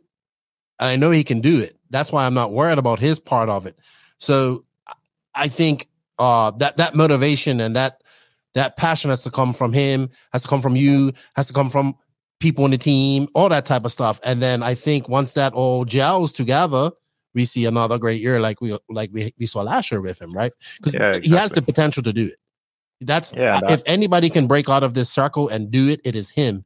And one thing I will say, nothing motivates you more than having bad results. Yeah, and I'm not too worried about the tires. Like, I'm not saying that he was, instead of fighting for the win, he was fighting to make the main. I don't think that was because of the tires. That was just because the preparation wasn't good enough. Let's face it. So that's the real reason. Yeah, but I think that's on all sides, not just his. You guys as well. Not having anybody at the warm-up to prep for this race was a big hindrance for the chassis company. Yeah. And I would say for everybody. So I think that going to these warm-ups is very important. You know, as if you have it, you should take advantage of it. So we saw that, right? Nobody from Mayako went to the warm-ups and look at the performance of the Mayako guys. It wasn't the best. Yeah. It's also, simple as that. We saw all the German drivers at the top, so clearly. Yeah. So there's some. All right. Let's real quick. We had Johnny Skidmore. Now, I have considered Johnny Skidmore to be a professional racer now. He's making these mains. He's done well at some of them. He bumped up from the LCQ to make this main. Okay, he finished 12th. But Skidmore is legitimate. Like, for me, he's legitimate. Like, he's the top UK driver. Okay. He is obviously the national champion. But you get what I'm saying. Where does a guy like Johnny Skidmore fall in the pro ranks? Like, what happens to him? Obviously, X-Ray is stacked, right? Maybe he's the number one X-Ray guy in the UK, but I know they want to be more than that. And these guys also say they're big proponents of saying, well, we didn't go to the warm-up and all that. We couldn't go to the warm-up. Well, I mean, everybody has a chance to go to the warm-up. It's just a matter of getting there, right? Yeah. So what are your opinions on Johnny Skidmore and his future? He's still, you know, he's definitely, for a guy who may not be able to get to the warm-up and not be able to get to these races, he's still doing quite well. Yeah, he is. But there's a difference. I would say that it's a choice. Okay. It's a choice to be a guy that sort of makes the mains 7 to 10 positions, and that's it for his whole career. Or there's been plenty of guys like that. There's been plenty of guys like that. Yeah. So most of the time, that's a choice. Sometimes there are limiting factors. You start too late, or you have another job, you can't really apply yourself. But if you are professional then, and you can get to that level, then I would say it's more of a choice not to go further. I think he has a real job. Yeah, so then if you have a real job and then this is a bit of a hobby, but you take it seriously and you make mains at Euros, that's really good. That's a big achievement. But if you then want to do better than that, you have to make it sort of your priority. And, you know, well, I mean, especially with RC where there isn't big money involved, that's a sort of choice that many people don't want to make, because you have to be a bit... you have to be a Neil Craig. You have to be a bit crazy to do that. Unless you start at a young age, you're good enough at a young age where you are basically... You realize, okay, I can make good money doing this now if I apply myself to this. Okay, then it makes sense. Well, but if you are an adult already and you can make like 2,000 euros a month or whatever, if you apply yourself fully to it, but that's you have a real job, it's like, come on, I'll just keep doing my real job and this is my hobby. So, like Neil Craig, but Neil Craig is also a world champion, national champion, European champion, multi times over. I know that we always go back to that, right? But he done it, right? But he was also good from the beginning. But he started at a young age and he's extremely talented also. So even with someone like him, he has won worlds. Mm-hmm. But how many could he have if he was actually 100% dedicated to RC full-time job? Who knows? I don't know. Mm-hmm. But maybe more. Agree. All right. Real quick, we'll talk about some surprises that weren't in there. Robert, Yao Figueiredo, Daniel Pariente. I would say the biggest surprise here would be Marco, man. Marco in 26, comes off that great performance at Silver State and then, finishes 20. He's in the C-Man with you.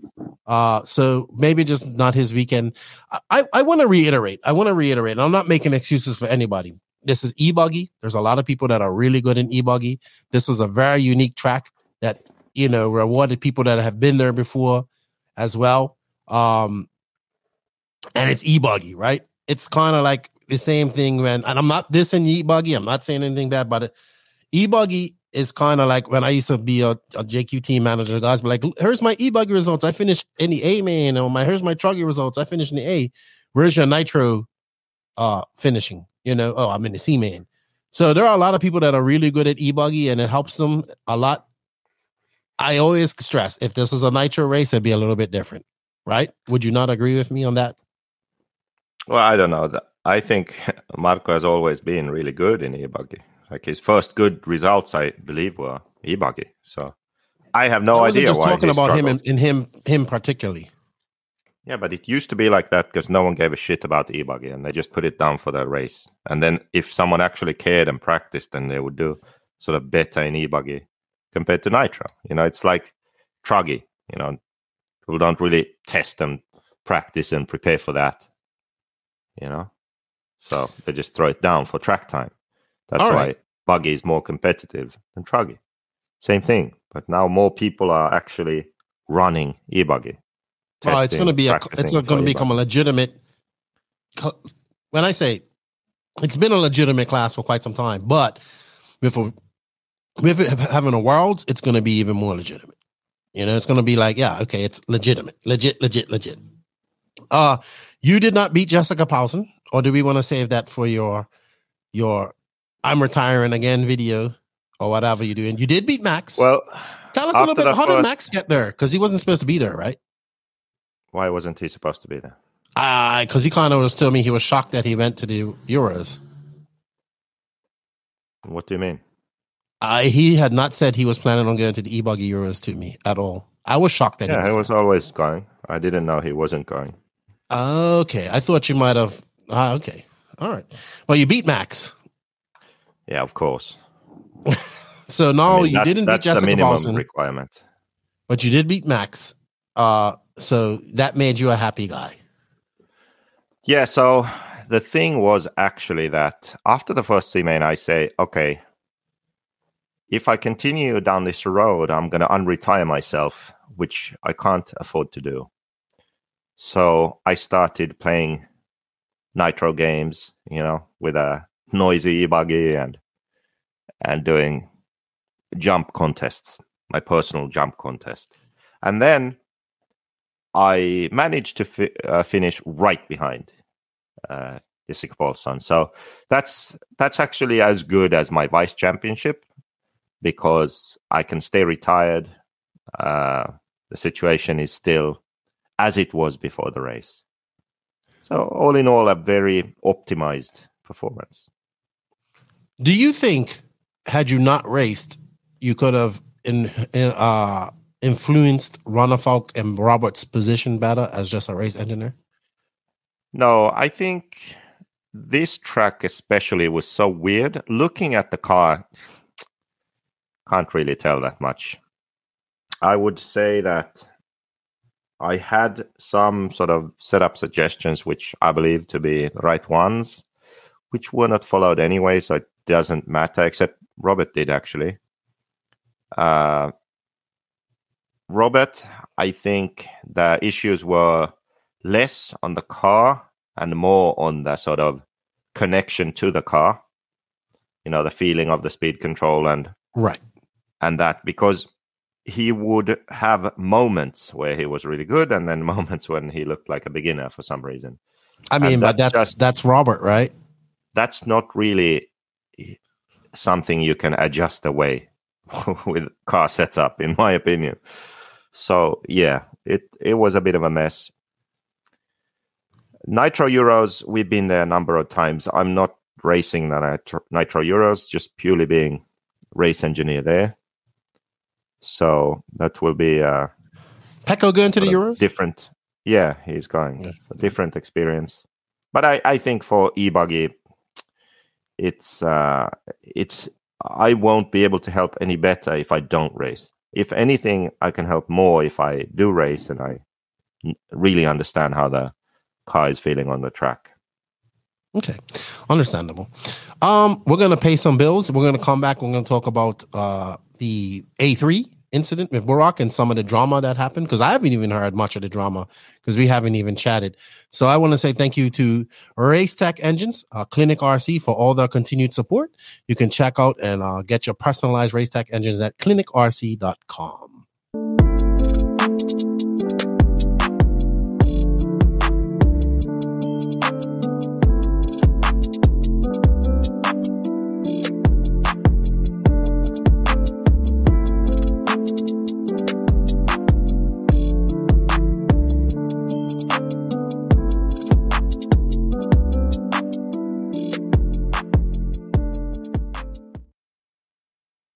All right. Thank you to Clinic RC, Tony and Vicky, for all their support. Good luck down there in Pahrump, Las Vegas, where they have moved to. I know Tony's going to be working and doing the track there. That's always good. Let's get this A3 up on the screen. Or did you want to watch your jump video one more time? Because I know you're super pro. Is that a different angle? Yeah. Let's watch that before Let's watch that before we go. 9 and somewhat challenge. 9 minutes to go, guys. 9 minutes to go. See final round number 2. Yeah, so there you see the size of the jump. That's not from the first main, which was perfect. But okay. Yeah. All right. So let's talk about this. We had a lot of chatter about this going into coming into this race. It was A3, like you said. Orlowski didn't have to win. Burak had to win. There we see Burak. He looks so focused, like, I am going to win this right now. And there's Orlowski kind of looking chilled. So, yeah, but this ended in some controversy, right? So should we just go right to the controversy? I think we should. Let's just see if we can fast forward. I think actually second place was enough for Burak, because I think he had the faster winning time. So as long as Orlowski didn't win, if Burak was second, then he would win. I believe that was the case. But anyway, life lessons, okay? One thing that happened was that the other drivers in the top didn't want Burak to win. Now, are you just saying this, or did you hear this? No, I know for sure. Do you think Coelho wants Burak? Of course not. But he was very sportsmanlike. He did pull over. Why? And let them race. Why? He doesn't want I to thought the same second? thing. Yeah. Of course. He pulled over because he does. Do you think if roles were reversed, that he would pull over and let Burak fight for? No, he would fucking not. There's no way. So, life lesson is, if you are racing, and you have sort of aspirations and dreams of being a champion, try not to make too many enemies along the way, because those enemies are going to ruin it for you, or try to ruin it for you, if you do have a chance to win. Right? So what have the Kilic brothers been doing? They've been causing controversy and drama, taking people out, slowing people down, doing all these things, which have pissed a lot of their competitors off. Which means that when there is a situation like this now, where all the other drivers know that, okay, they're out of it, they can't win, only Burak or Orlowski can win, who do those other drivers want to win? Pretty simple, right? They want Orlowski to win, not because they want Orlowski to win, it's because they don't want Kilic to win. That's just human nature. That's how it is. So, I think it's coming up here now. Coelho is between these. Coelho is between these guys. Oh, whoa, what's that? He lets Orlowski go to battle with Kilic. He doesn't want to get involved. Because if he stays there, maybe he slows down Orlowski, Kilic wins. Kilic wins the Euros. He doesn't want that to happen. Now, just imagine the roles were reversed. Orlowski was leading, Bruno second, Kilic third. Would he pull over? There is no way in hell he would. We just have to accept this as reality. He wouldn't. If he was 100% neutral, maybe he would still pull over because he's like, fuck, I don't care. Let these guys battle. It's possible, yeah. But 100% sure, Bruno does not want Kilic to win because of what Kilic did in the warm-up, slowing him down, taking him out, all this stuff. Okay? So they are not friends on the track. Or off the track. On the track or off the track. Also, I heard that, I think it was, I can't remember which main it was. Maybe it was this one, actually, when Neumann was really close to Bruno. He had actually said that, don't worry, I'm not going to try anything, you know? Oh, there we go. And yeah, because I believe Neumann also wasn't really keen on Kilic winning, so this situation was fine for him. He's just, you know, I have nothing to gain here, just go ahead. So anyway, the incident. Did you find it? Yeah. I'm just trying to. It just happened. I'm just trying to put it in slow-mo. I think it's coming up here. So anyway, my point: don't make enemies. It's gonna bite you. Yeah, I mean, karma comes back, right? You know, Yeah, I love the Kilics. Don't get me wrong. I love them. I love that. I love the brother aspect of them. I like them. I get it. It's racing stuff like that. But yeah, I think when you are like this, it's gonna come back to haunt you. Man, Orlovsky was so fast coming out of that corner. I think it's after this. Hold on. Yeah, it is. So messed it up. Yeah, I'm just gonna fast forward a little bit. I personally think in the incident, right? Everybody was like, "What do you think about it?" I thought it was a racing incident. I thought Burak checked up, and I'm saying to myself, "Why did he check up so much?" Right? I was like, "Why did he do that?" And it's like he almost came to a complete stop. So I was kind of just like, why? He was so much faster through that like you saw it on a couple of laps where Orlovsky would tap him on the backside. Why would he do that? Like, why would you do that if you know that guy was so fast behind him? What do you think about the actual incident? I thought it was a racing incident. I thought the marshal was extremely slow. But hey, you shouldn't have crashed, right? You don't crash, you don't have a marshal incident. So, what about your thoughts on that? I think it's coming up. Oh, so he gets a little squirrely there. He comes off that jump. Orlovsky has a big drive coming off there. And then you see Burak's on the brakes, like right there. He just goes so slow. Like, and then Orlovsky just doesn't have enough time to react to that, in my opinion. And then. Yeah, it was a racing incident, but it's basically Orlovsky's fault. I mean, you can't drive into someone. So, I mean, he should just get a stop and go, and that's it. Yeah, but the damage is done at that point. Yeah, the damage is done, and that's sort of the brutal nature of these 3-leg A mains. If you are going into the last leg with a must-win situation or like must-beat the other driver situation, it's brutal when this happens. So Orlovsky could have intentionally just ruined Burak and won the Euros. Okay. Mm-hmm. Now he did ruin Burak and win the Euros, but I highly doubt that was intentional. I think that it was a racing incident where, yes, I was saying that I don't think that Orlovsky did it intentionally. In that sense, it's a racing incident, but it's still his fault. I mean, you can't just drive into someone because they are slower than expected. And he did touch Kilic quite a few times there. Yeah. I think another aspect of this is that Kilic's driving style is so aggressive and sort of erratic. Like, accelerates so fast, brakes so much and quickly. Like, it's probably hard to drive behind him because of that. You know, because his sort of difference in speed changes so quick. You know, he will brake hard, accelerate hard. He doesn't flow around the track, you know, the same way as many other drivers. Right. So I would agree with you there. Close, yeah. So it's like you just watch him drive and you can see the inputs. Like you can see brake, throttle, turn. Like you can see everything so clearly.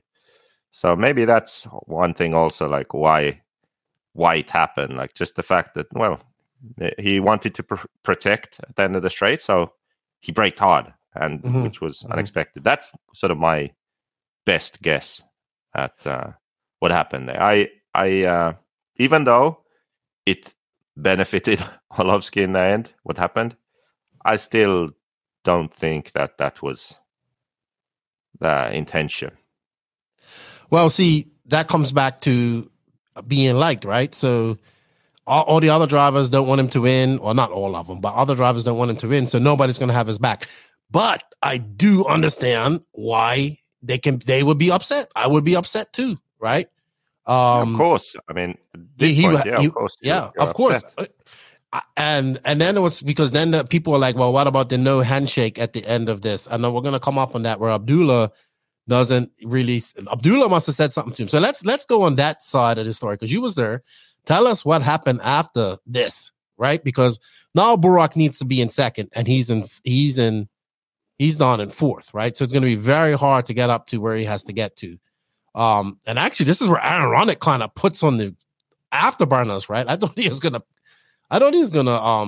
think he finished. Where did he finish in this? Hold on. So Ronick would have finished. Let's see. Ronick finished third, right? So he got past these guys. So let's slow this down. Let's look at the podium after this. So where are you in conjunction to this? If I'm you, I'm looking right up to the podium right now. That's because I would have my camera. I was probably having a beer somewhere, to be honest. Yeah, that probably sounds about right. So here we are up here. Oh, come on, overlay. All right. I understand why the Killicks are upset her. And then I wonder what Carlos is talking to and telling him. Like, oh, you shouldn't have. Oh, yeah, they're having a discussion. They're having a discussion right there. Speaking of Carlos, I heard that they were checking battery voltage at this race. Yeah, they always do. Yeah, but what sense does it make in Ebuggy? It's not stock or anything like that. So you can't overcharge them, safety, lipo, I don't know. Okay, all right. So there's Orlovsky. He just wins this. There's Matt, like, grabbing the trophy. The referee is Stitson there. He's like, oh my God, what should I do? Yeah. I mean, what can you do? The damage has been done, right? And there we see there's Abdullah. Abdullah's not happy. He's not happy. And you're off getting a beer somewhere. You should be right up there getting all the 4-1-1 and all of this. And look at the X-ray guys. They're all smiling. They're like, he didn't get it. That's what it looks like. Oh, and Matt's like, all right, let's not have any controversy. Let's go over here and get him away. Look at Matt. Matt's like gets him over there to interview him. So, all right, you was here after this. Did you talk to the Killicks? I do feel bad for the Killicks. I will say this, right? We're joking about it, but I understand why they're upset. I like Orlovsky too. I think he drove well to win this. But at the end of the day, I fully understand why Abdullah and the Killicks are pissed off. Yeah, of course. I mean, he was at that point, he was winning the Euros. Yep. So, yeah, he got taken out while he was in a position to win the Euros. Of course, you'd be mad. And that in itself, I don't think that sort of their actions had anything to do with what happened there. But the other circumstances which made it easier for this to happen this way, that is their doing, because the other top guys don't want them to win because of their attitude. Was there any kerfuffle after this? Any type of kerfuffle? No, I don't think so. Come on, man. So I thought you had some accepted their fate. Excellent. Yeah, I do feel for them. They like anybody else. Those guys put in a lot of hard work, right? Yeah, very aggressive. Drove really well. He won the first main. Was pressured. He was fighting to win this last main too. So regardless of what anyone says, had he won, it would be fully deserved. But yeah, they didn't go that way. But that's racing, right? That's how it goes. Yeah, and even worse, he wasn't able to secure the vice championship. No, because Bruno won the last main, and with that win, so he even lost to vice Bruno. Champion. Yeah, that's why all the X-ray guys were smiling on her. They're like, hey, yeah, maybe either they were smiling because Burak didn't win, or they were smiling because they got yet another vice championship. One of the two. We know that X-ray loves vice championships. Yeah. almost more than real championships. Well, you are now probably more, so you would know all about that. But I thought it was good. I enjoyed the 8. I liked that the finals went on to 3. I liked the LCQ. I liked the format of everybody having a 10-minute main, so it made it. You got lots of runtime. So I think maybe that's something. 3 10-minute mains. 3 10-minute mains. And these Euros are getting more entry. Well, it's only one class too, right? So these Euros are getting way more entries than the normal E-Nets in America that have 4 different classes. Well, they have Ebuggy, E-Truggy, Mini Truck, and Short Course. So they have 4 classes. Then I think they have a 40 plus or whatever. So I don't know what's going to have to happen for America and Raw to get better turnouts for their E-Nets. Well, right now, Europe is beating them. It's like 100 and let's see. And this is just one class. So it's 137 participants and entrants in this race. So good start for I would say for the 1/8 scale off-road EFRA season.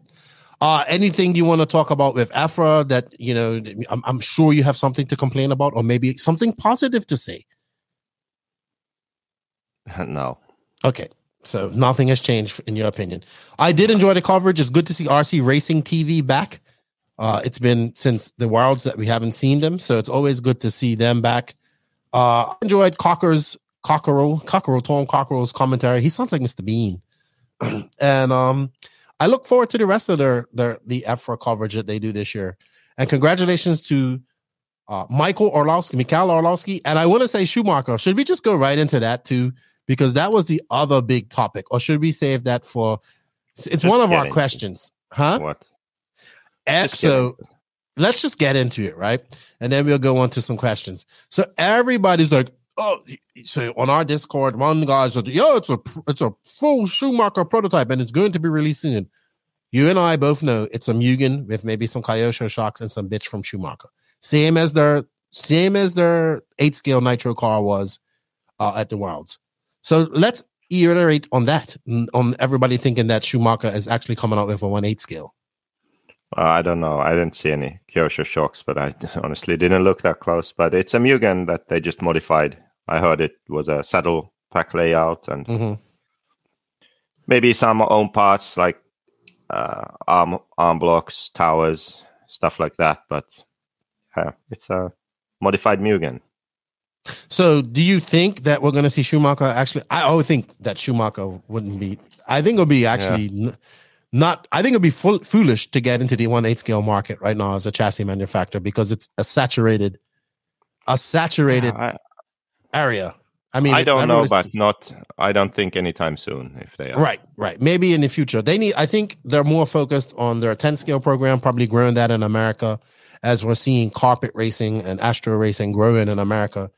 And I don't, for all those people out there who are freaking out thinking that this is a full Schumacher prototype. Yes, it had some prototype one-off parts that they made, but it was a Mugen with some modification to it. That's what Max told me. You have confirmed it. Many people have confirmed it. I was just guessing about the Kyosho shocks. Someone told me that. But I don't know. Maybe Schumacher wants to jump into that pool, but I wouldn't jump. As a manufacturer who's fairly successful in 10 scale, I wouldn't jump into the 1/8 scale pool. I mean, everybody's talking about this Sparko car that's coming out. Sparko. So, yeah, it's all good. Anything else you want to add to this before we go into some questions, JQ? No. So now that we know that you are a full Ebuggy specialist, you've accepted your fate as an Ebuggy specialist. Now we get to see you be an E-Truggy specialist or E-Bruggy as we're calling it because it's not a Truggy anymore. No. Yes. Anyway, thank you, JQ, for that. Congratulations to Mikhail Orlowski. Congratulations on winning the Euros. He's now a 1/8 European champion because he hasn't won this before. And good job to him. I think he's good. I think he deserves it. It was very controversial. I feel for the Killix. But, when you're going to be, like you said, you reap what you sow. So it's unfortunate, you know. But Borak was on the verge of being a European champion, so a little bit upset. I feel for him. in that case. All right, JQ. So we have quite a few questions. We're not going to answer all of them because it's going to take too long. But the questions are brought to you by Invisible Speed and Beach RC. And JQ, everybody's waiting for you to make a new freaking wow Invisible Speed ad, right? Because this one still has the offer from the Euros of last year, which is not available at this time.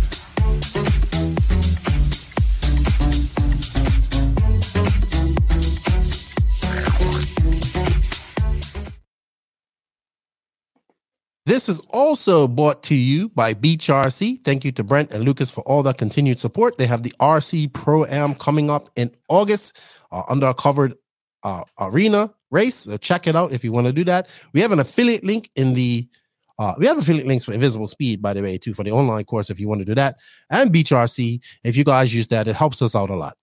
BeachRC.com, the racers' one-stop online hobby shop. Choose from all the popular brands and variety in stock with super fast shipping and great customer service. BeachRC.com still has the local hobby shop feel with all the benefits of the internet. BeachRC.com is the exclusive distributor for Ultimate Racing, JQ Racing, Pro Circuit Racing Tires, Nitro Lux Fuels, and Assault RC Performance products. So fill up your cart and check out at BeachRC.com today. Then thank you to Beach RC and Invisible Speed for their support. Thank you all for the questions. Some of them are repetitive. We're not going to ask them all, but the first one off is pretty good. JQ, this person wants to be anonymous, and they said, for JQ, a few buggies, including the Mayako, are coming out with bigger center diffs. Should you use the same thickness in the diff oil when running a bigger diff compared to a more normal size diff? Is the advantage of a bigger diff is that it stays more consistent over a longer race?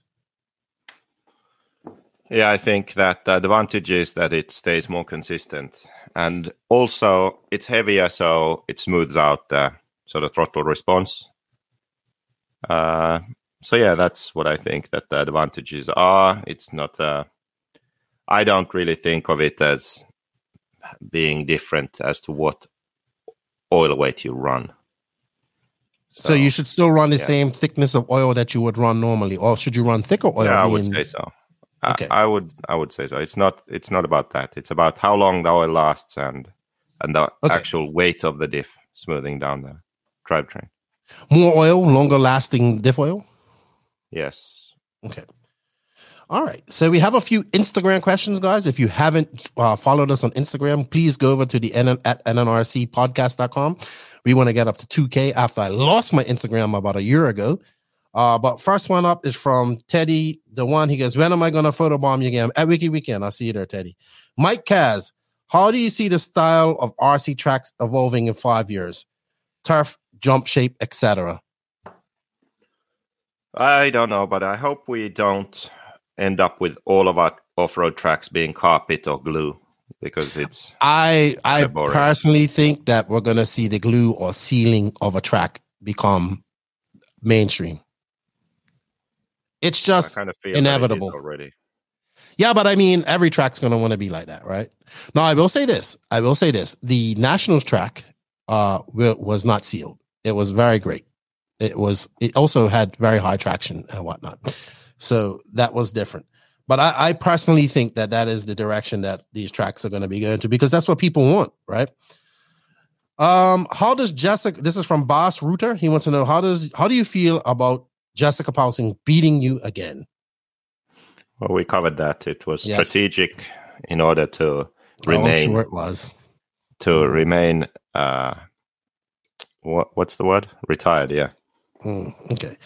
Mark Bruton asks about the no handshake incident. We talked about that. John Wolf, why are the 20-hole pistons working so well for the N1 as opposed to the more traditional 6, 8, or 10-hole piston? And we seem to have a guy that likes to answer these questions and doesn't understand that these are for you to answer or me to answer on the podcast. We didn't cover the no handshake. You just mentioned it. I don't know even what that's referring to, but I guess he means like Barack not coming up to give Orlowski a handshake. I would assume that. So I believe that all goes on the, I would be pissed off too if you crashed me out of the Euros. Yeah. And because the N1 has a very slow moving piston, and they will need a very different setup that will work. They need something that packs up a lot at low speed. They need to readjust because the shock is working in a different range to the other sort of normal shocks. Okay. That's your answer? That's it? Okay with that? That's Omar it. O. I don't know if they found it yet. Omar O. He wants to know if JQ can give me a few options on how to mellow down initial steering. I believe he runs TLR. I have a whole video on it, I believe, on my YouTube channel. So just go and check out the YouTube channel. And there's a video on the TLR and C-Hub cars, pillar ball cars, and all of that. Go give him 3 quick options, real quick. Quick options. Ackerman is really good. So if you can adjust it on the hub, moving the link inwards. So longer plate, shorter link, you'll have less initial steering, smoother initial steering. You can, for example, he said he's running a TLR. I believe, he's running TLR. Narrow hex will also smooth out steering. You can also raise the link on the tower if your problem is also flipping off the track. That's going to help smooth out initial steering and also reduce the risk of traction rolling or rolling if you clip a corner or something. So there's a few. But there's good explanation there on my YouTube channel. All right. So I was geeking out over this with at the Nationals because Ty was the only person that was running a Lexion wing, which was 30 grams lighter. And he was the only person running the low profile heads on a very high traction track. Now with this Chase Elric asked me about that because I mentioned it so much as a joke. But I want to ask you, are we going to, with these tracks becoming way more high traction, are we going to see that come back? Like that lighter Lexion wing, which seemed to work very good for him, and that low center of gravity head as well? Yeah, I think so, because the higher the grip, the smoother the tracks, the faster the tracks, the more obvious the benefit of a low center of gravity is. So the more difficult, loose, bumpier track is, the less obvious that benefit is. Okay. So the higher grip, smoother, faster, then I think we will see manufacturers focus more on lowering the center of gravity, making lighter cars in general. Yeah, I think so. All right. Jeff G, what's up, homie? He wants to know, we already covered this, but maybe you want to just answer this. He asks, what's JQ's take on Ronafalk's tire choice? Would there be better results if a reputable tire manufacturer? Well, I think initially, yes. I think it's hard to argue against that. But I also believe that they have, Ongaro and Ronafalk, 2 world champions. They are going to figure it out, and then it's going to be a non-issue. I agree with you. Tyler Stratton wants to know, when is the Mayako e-truggy coming out? I think first you would want to release the e-buggy. Yeah, first the e-buggy and truggy, and then e-truggy, but there's no plan right now. No. Truggy has to come first. Bruggy has to come first. Shane Sprinkle, what truggy fuel tank will work in the MX-8? No idea. I don't know. Evan Crichton, maybe you know something about this. He says, I have a rash down, sir. What should I see a doctor? I would say so. Might have swamp butt too. Did you want to give Evan any advice on his rash down below?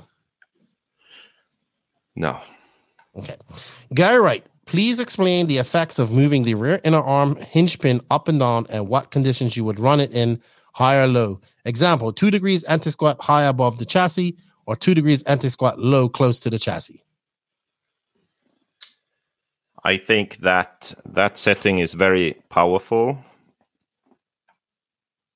Even though it does change the roll center, I think the important thing is how it affects how the forces are traveling through the car. So when you lower the arm on the inside,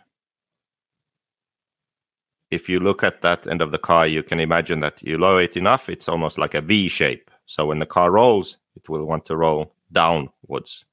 If the arms are higher, you could think that the arms are perfectly horizontal. And then if you raise it, then the arm it's like an A shape. So the inside of the arm is higher. And then if the car wants to roll, it would roll up. So,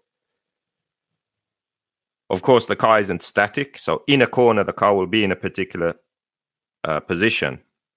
When you move that up or down, you will affect the stiffness of the rear end in that moment. Does the car want to stay more level? Does it want to roll down, or does it want to roll up?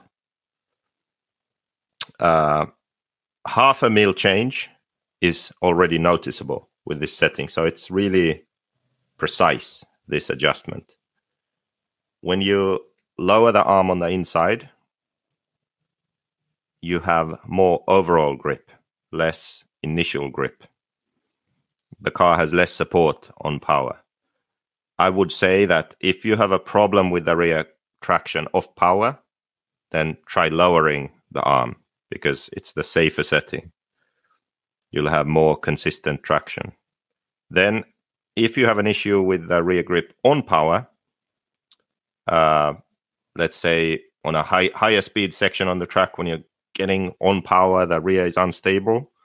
Maybe you don't have enough support, so just raising the rear arm on the inside will make the car more stable because on power, it supports it more. Rear end grips, feels consistent and safe, and you can push the car. So that's kind of how I would describe that. Segueing into, because we have another question about anti-squat. Would that, from Kevin Mendez, would that also be a more effective, what would be more effective for a rough or bumpy track? He's running a Mayako too. Well, I mean, it's just what I explained. So both can go through the bumps well. It's what you need. Is it, are you having a trouble with rear end traction on or off power? That's one way of determining where you should go. Off power, if you have an issue, lower the rear arm. On power, if you have an issue, raise the rear arm. Thibaut likes to talk about this with regard to on a loose track, he raises the arm and feels like he has more power. I mean, more grip. And when we were talking about this, he sort of disagreed because I said, if you have trouble mid-corner, for example, with rear end traction, then try lowering the rear arm. And he said, well, I always feel like I have more grip when you raise it. Well, that's because you have to determine between on and off power. You have to determine between initial and overall grip. For most drivers, they want a car that is comfortable and consistent and has good overall grip. For the top drivers, they want a car that responds and grips when they are on power, and they control it with the throttle a lot. So when you raise the rear arm, you have more initial grip, more pressure on the tire initially, so you feel more in control of the car. But then, as a lesser driver, you would be mid-corner, not controlling the car, and you spin out. So it's the same effect, but you have to understand what's going on. That's why I break it down to on and off power. So Thibaut likes to raise the arm on a loose track, feels he has more grip because the car has more initial grip. He gets on power that the car grips, but he drives it within what that what the car gives him, what the car is capable of. Okay. Yeah. I actually have a question about T-Bird in our Hot Race Hot Lap section coming up after this. Taylor DeLosa, when tuning shock springs on US style tracks, what are you looking for? What are you looking at to determine a spring is too stiff? I don't know. We don't have springs that are too stiff. Just kind of run the springs. No. He's in general. I think he's looking at in general question. How do you determine a spring is too stiff for a track?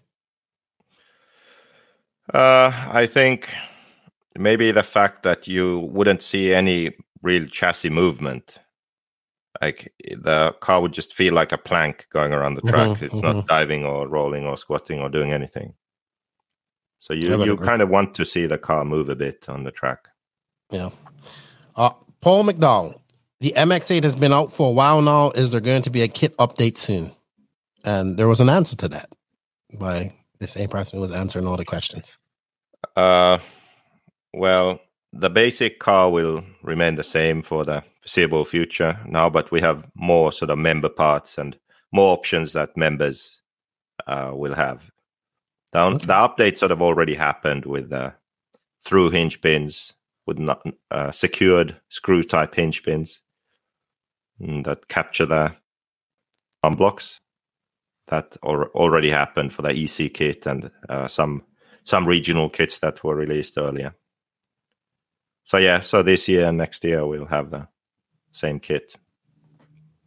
Yeah, all right. So we have a few YouTube questions. One is from JCJ. New to the podcast and really enjoy it. Not sure if this fits this for this episode, but interested in hearing what a typical non-race day is like for a pro from wake up to end of day, e.g. practice schedule, sponsor teams, meetings, other contract obligations, general planning. I think that goes from pro to pro, but I think a lot of them might be just, I can't speak for all of them. Maybe I'll ask one. I've asked them before, but the next time I have a pro drive on her, I'll ask them what a typical day is. Do you want to enlighten anybody on that, JQ?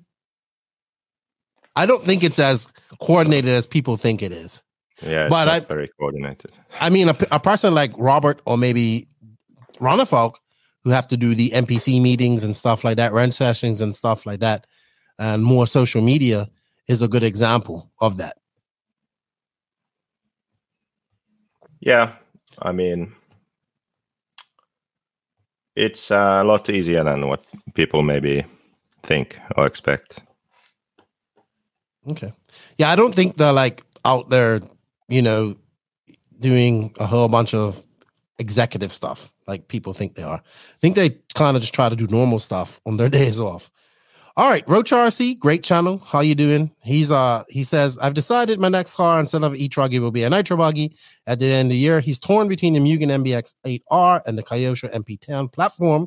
His question is, which would work better for Southeast US tracks where the temperatures and humidity is pretty high and the surface are mildly bumpy? What was the question? Stop zoning. Is it hot there or something? Are you getting hot? Yeah, you know what it is? That's why I told you that we should have been done by this time already. Well, you know what? Your gear didn't want to work, right? And then we spent nothing to do with my gear. Yes, it is. I was here on time. No. For once, you had to wait for me. Yeah, I did. Now you know how it feels. Yeah. You need to complain about something. That will get you riled up, right? Complain. He wants to know which. He's torn between the Mugen MBX-8R and the Kyosho MP10 platforms. He lives in the Southeast. It's very high temperature with high humidity, and the surfaces are mildly bumpy. What platform do you suggest for him? I suggest you go on my YouTube channel and watch the Kyosho versus Mugen video. See how versus Pillowball, then you'll understand and you can make an informed decision. There you go. But he's kind of just going off temperature and mildly bumpy. It doesn't matter. It's irrelevant what the tracks are. I'm just saying that's his question. Yeah. It doesn't matter. Okay. Watch that video. You understand the difference between the Mugen and the Kyosho, and you can figure out which one you would prefer for your driving style or preference, because they are distinctly different. And you know what? Or you get the Mayako and you have both in one kit. I knew you was going to plug the Mayako at some point. Case Edwards, pros and cons of going to a higher clutch bell, run the engine richer, higher speeds, better for large track. Also, fan of all rides. I don't think many people go up above a. When was the last time you used a 14-tooth clutch bell? Like, if we're assuming that. Back in the day, I feel that we changed that a lot more. Yes. 13, 14, 15. Now it's like everyone just seems runs to 13. run a 13, it seems. Yeah. It's with more power. That's the thing about it. More power, lighter cars, and we're still running a 13. Yeah, I you don't would know. think When it would be I opposite. sort of tested that, I lose run time when I go to the bigger clutch bell. Maybe because you're in throttle more? Yeah, maybe. I don't know. But yeah, it's funny. I don't really change that much either. We have different main gears, and I changed that. So smaller on a bigger track and bigger on a. Is that more of a less of a finer change? Yeah, less. Okay, I was about to say that. So, like, considering if you go up to a 14 compared to going up from a 48 to a 49 on this Spirit, yeah, it's much smaller change. Yeah, okay, got you. Thoughts on Schumacher's prototype buggy? We've already talked about that. Gregory Johnson, I got a non-Euros question. I've been out of the hobby for a long time. When I stopped racing, NIMH batteries were just coming on. With those batteries came crazy charging and discharging rituals, only running them once a week. With today's LiPo technology, how many times can I run a battery in a day? Back in those days, I raced 6 to 8 packs on a race day. How is it now? What do you think? How many batteries did you take to the Euros, Jakey? I didn't even have batteries. Actually, I had, but I knew they didn't go 10 minutes, so I borrowed some. I could do the mains. I think that battery technology, like, you can run them as much as possible as long as you let them cool on. Yeah. It's so much better than before. You don't really have to worry that much. So if you have, for example, 2 batteries, that's enough. You just, alternate between them and you can run a lot. Yeah, it's good. It's so much easier these days. All right. Last YouTube question. For the dudes that actually are sponsored and winning these large races, does it even matter which brand they run? Would someone like Fenn win no matter what the brand they run? And he goes on to be a little bit more specific. And he says, like Ryan Mayfield, dominated before he switched to Techno and is continued to, and well, he's not continuing to dominate on a nitro buggy side of things. In Truggy, yes. Basically, he's asking to these. So I don't think that Ryan Mayfield's dominated on nitro buggy. I mean, he didn't win the nationals. He wasn't, he won DNC. He didn't win DNs. He didn't win Silver State. So he was winning all these races before. I think that having the right chassis brand is actually more needed on a professional level, in my opinion. What would you think about that? Would you agree with that? In a way, but it's more a case of that it's more important to have a setup that suits you and fits you and how you want to drive.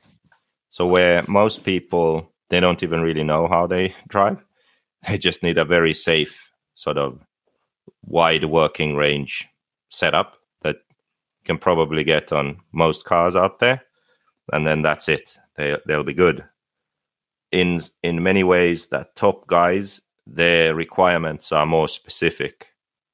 So it's not a case that they can just pick up anything and win.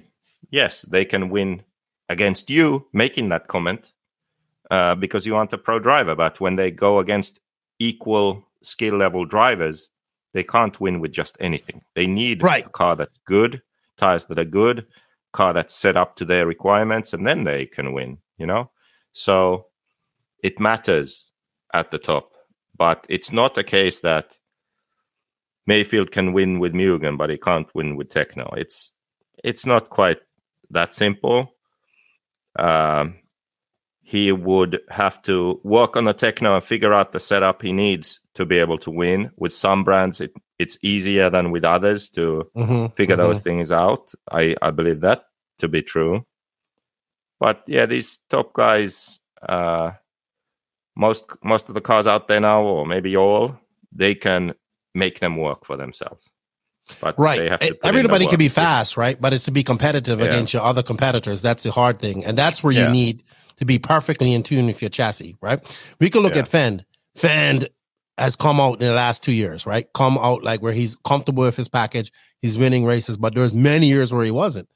And the thing is, it's how fast that I agree with you, how fast these drivers figure it out. And I think it's much more detrimental because everybody's figuring it out and fast. So, it's not just like, I mean, everybody says these guys could go with a shoebox on wheels. No, that's not true. It's they need a good car. They need what they need out of a car. Sorry, that's a better statement. They need what they need out of a car. Couple questions here. I don't know if you'll be able to answer this, but one is from Nathaniel Davis. He wants to know what effect is putting dimples on the teardrop of the exhaust port of a nitro engine. He says, please see EB Mod's post. I haven't looked at EB Mod's post. I am not a. I don't know. I'm not an engine I'm not an engine modifier.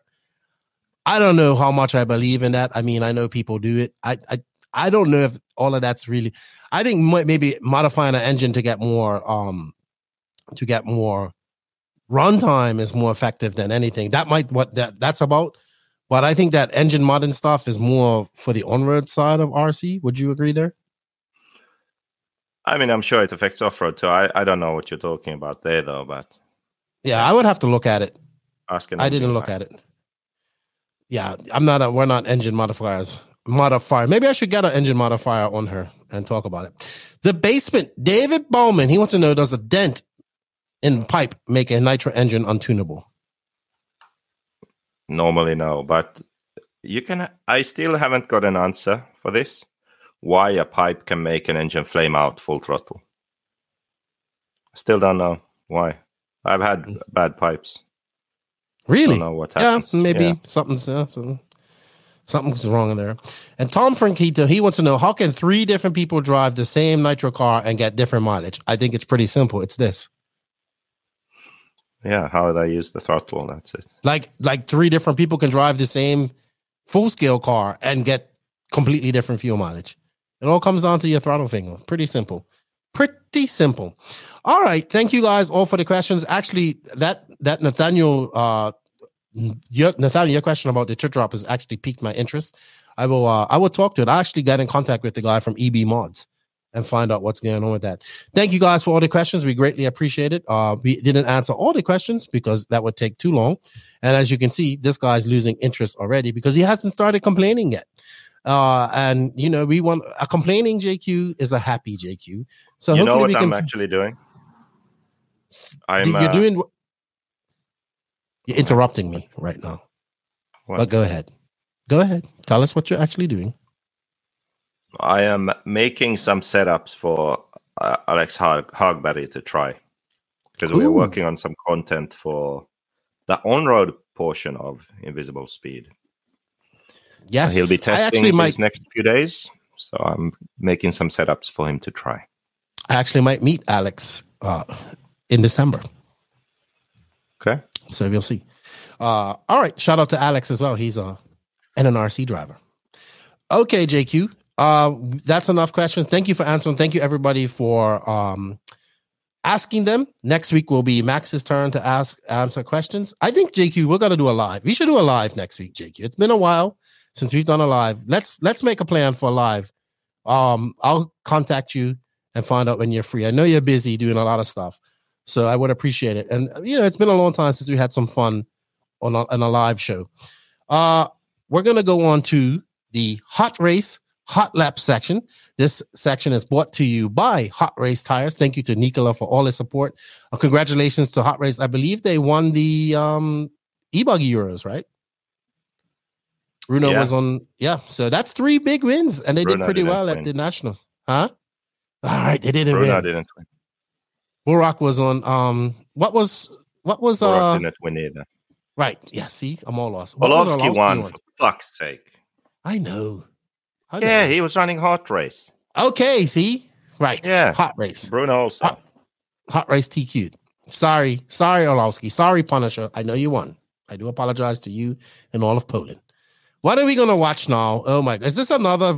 You were just obsessed with your view. Okay, Oh my! This is a better view. It's probably going to be janky because look at it.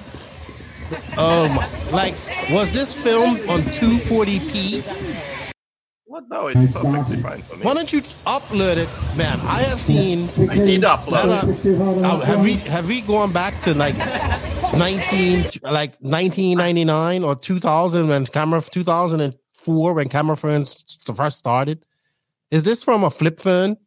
Is this a video from a flip phone? Here? I'll upload it here to Oh StreamYard. my gosh, you and your janky. Oh, Europe, we have so much better internet. Obviously not where you live. You have shitty internet. My office is in the middle of the forest. Yeah, that's not. Hey, that sounds like an excuse to me, JQ. Yeah, this is an excuse of a podcast. Can we be done now? No, we ain't done. No, see, now you're getting fired up. You're starting to complain, right? If you're 240p. No, 144p. Warm here. The sun is shining here. It's like over 30 degrees. Oh my gosh. It's getting there. It's like, it's Finland reverse. As it gets later in the day, it gets hotter. Come on. No, it's just because the sun shines on this. Anyway, gather your thoughts. I'm going to get a drink. Gather my thoughts. Anyway, as this miserable guy goes off and gets a drink, I'll have a swig of water. But we are going on to the Hot Race Hot Lap section, brought to you by Hot Race Tires. Thank you to Nicola for all his support. It was good to chat to him at the Nationals. I know he didn't get a win at the Nationals, but he's very happy about the second place of Jared Tebow and the fourth place of Jared Tebow as well. They have won Silver State here recently. They just won the Euros. They also won IBC. They've won Carlos Canes. And Hot Race Tires are one of the number one brands of tires in the world. And if you guys can go to Hot Race Tires, purchase them, tell them about it. You heard it on the No Name RC podcast. It would greatly help us out, and we appreciate it. And this is the Hot Lap section, JQ. I'm going to ask you a few questions. These are meant to put you on the spot, and you're going to ask me a few. My first question will be to you. Actually, it's two questions. So, your thoughts on Jared Tebow's performance at the Nationals?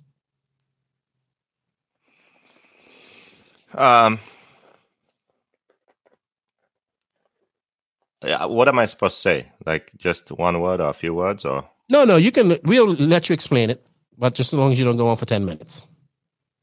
Oh, I think better than fourth place. I think he could have got second too, personally, but had some crashes in. He got fourth, right? Yeah, he was better than fourth. Yeah. And I think he knows that too. But I think fourth is a good finish for him. Yeah. I thought fourth was a good finish. All right. Continuing on Tebow. What are your thoughts? Going back to when you signed Tebow or when Tebow joined Mayako back at the beginning of 2023, did you think that Tebow would be the top Mayako driver going into June of this year? Because he pretty much is. He's had the best results as a Mayako driver this year. Yes, but I mean, yes and no. I mean, the Nationals was good. Mm-hmm. DNC he was best, good. But it's a shame he had the issue in the main because I still think he would have been in it that battle. Yeah, I think he could have been second. Would have been amazing. If that would have happened, then I would be like, yeah, definitely. But he still has had the best results as a Mayako driver this year. Out of your three top drivers. Yeah, I would say so. Nationals fourth is really good. Best of them at the NC. Yeah, it's true. Well, not just that. I thought he was like very good. All Nationals, very good. He was confident. He had confidence so it was very good to see. He's off to the Visions race this weekend. Visions race coming up this weekend, JQ. What do you think about that? No thoughts. No vision about the Visions race. Oh my gosh. All right. They did make it bigger, by the way. So, okay. Just saying that. All right. Ebuggy Euros. Not Nitro. Ebuggy Worlds. A bigger stage, but still not Nitro. Ebuggy development after the Worlds. Just kill off Ebuggy. No, that's not going to happen, JQ. You're a specialist in Ebuggy, so that's not going to happen. What's next race for JQ? That I race? Mm-hmm. 40 plus euros. Where's that to? Austria. When is it? September. Okay. 10 scale worlds. Shit show with slicks and no additive, I heard. Okay. 1/8 EFRA Nitro Euros in Radovan. Apparently, there's only one track in the world.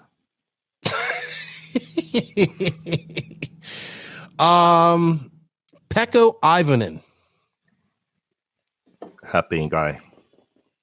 What did you say? Happy guy, I said. No, but here's a better story. What do you see in Pekko? I think he has enough talent, which is always an ingredient that is needed. Okay. Mm-hmm. So he has enough talent to, if he puts in the work, he can be a superstar, like a top level driver. He really can. Okay. I think the good thing is that from a young enough age, he raced a lot of different stuff. On-road, off-road, electric, nitro. So he has learned to adapt his driving. So he has a wide skill set, I would say. And also his attitude is sort of positive and happy and not too stressed. And so if he really enjoys it and keeps on wanting to put in a lot of effort, then he'll have a bright future. And he's young. He's what, 18, 19? 19, I think. He's in the army. And I like that he bullies you around. You're scared of him. He's very big. He can manhandle you. Yeah, that's part of that sort of attitude, Because I know you. You don't put your time into somebody unless you actually see potential and they pay attention. And I think that him able to tell you it's shit or it's okay, and you guys where it finished talk helps you understand that. Like when you say it's shit, you give no context to it. When he says it's shit, you kind of understand it. All right, here's my final question. Dakota Fan, best all-round off-road racer in the world right now? No. Why? Because he wins in America? Look, the dominance that Fend is showing, he just lapped the entire field at the Nationals. Not just slow guys. He lapped the entire field. He would have won Truggy too. He's been very dominant.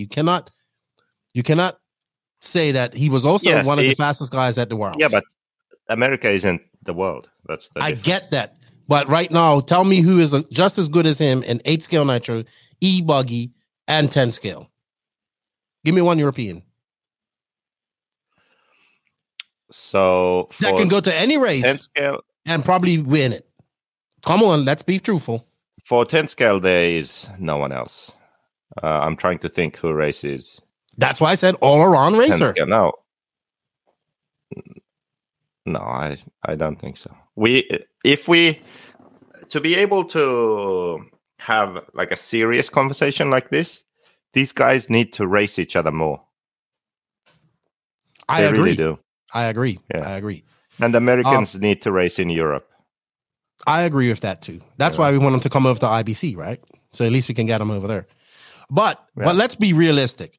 Right now, you can put Fenn pretty much anywhere, and he is a contender to win. Like, I would agree with that statement. Yeah. So he could have come IBC and he could win it. He could have been at this race, Ebuggy Euros, and he could have won it. He goes into even though he didn't go to the warm up, he goes into the 10 scale worlds as one of the favorites to win it. So probably, I think if it's on carpet, I think if it's on Astro, I think if it's on dirt, he can win it. And I think that makes him the best all-around racer at the moment. Off-road racer. Well, see, I don't agree with that. Of course you don't, because you're European and you want a European to be that. But guess what? It isn't. No, because I can make an argument Okay, so Orlowski can probably beat him on carpet. So let's say this way. Fenn goes to carpet championships, right? And him and Orlowski. Who are you picking? I don't know. They're both equally capable. Right, but then you take Orlowski and he goes to AMS and runs Nitro. Who are you picking out of him and Fenn? I would pick Fenn at that race. Okay. So at the Worlds, 10 scale Worlds in America on clay, Orlowski versus Fenn. I would pick Fenn. Exactly. So he is the best all-around racer in the world at this point. So let's just cut that argument off. It is not a Europe. It's not a European. It is not a European. As much as I like the European drivers, Fenn is the best all-around racer. Do you think he is the number one? He right now in the top 25, he is the number one racer. Do you think he is the number one racer in the world? He's number one now on top 25? Yes. Results-wise, he's number one because he's had the best results this year. If we went from this year. If we just... Ongaro hasn't won every big race he's been to this year. Fenn, the only race that Fenn lost that's big so far has been DNC. And he had it in the bag, but he lost it. Yeah. The guy is the best all-around off-road racer at the moment, JQ. Like, just admit it. Admit that Bartholomew, you know Bartholomew. The problem is that he races in America, on American tracks against Americans, okay? And then some Europeans go over to America and races him on the American tracks. And then you're like, yeah, he wins, so he's the best. But then, yes, he came over to the Worlds in Europe, and he didn't win, but he was fast. Yeah, he had, I think he had the fastest lap in the main, and he was competitive. Okay, but from the LCQ, Europeans go to America also. Normally, they are also competitive. Like if the Worlds are in America, they will also be competitive. So I agree. It's if you flip this around and the majority of, but you can't give me one European that you can go to any track and be competitive. I think that right now, Fenn can go to DNC. He didn't win Silver State. Sorry, he was in the lead at Silver State. I think that Fenn could go to any track in the world and win right now. Any track. I mean. And there's no European right now that can do that, in my opinion. Come on, you have to. Don't be biased because you're European. No, do not be realistic. Like, I'm being realistic. Look, if Fenn went to Philippine Masters, I think he could win. If Fenn went to IBC, I think he could have win. Ongaro, as much as I like him, if he goes to DNC, I don't think he can win. Ronafalk, right now, who I thought could win at any track. Right now, I don't know if he's at that level. I'm talking about right now, at this very moment. Not yesterday or last year. I'm talking about now. He left all his peers. All of them. All of guys who we consider best in the world. Ryan Mayfield, he lapped him.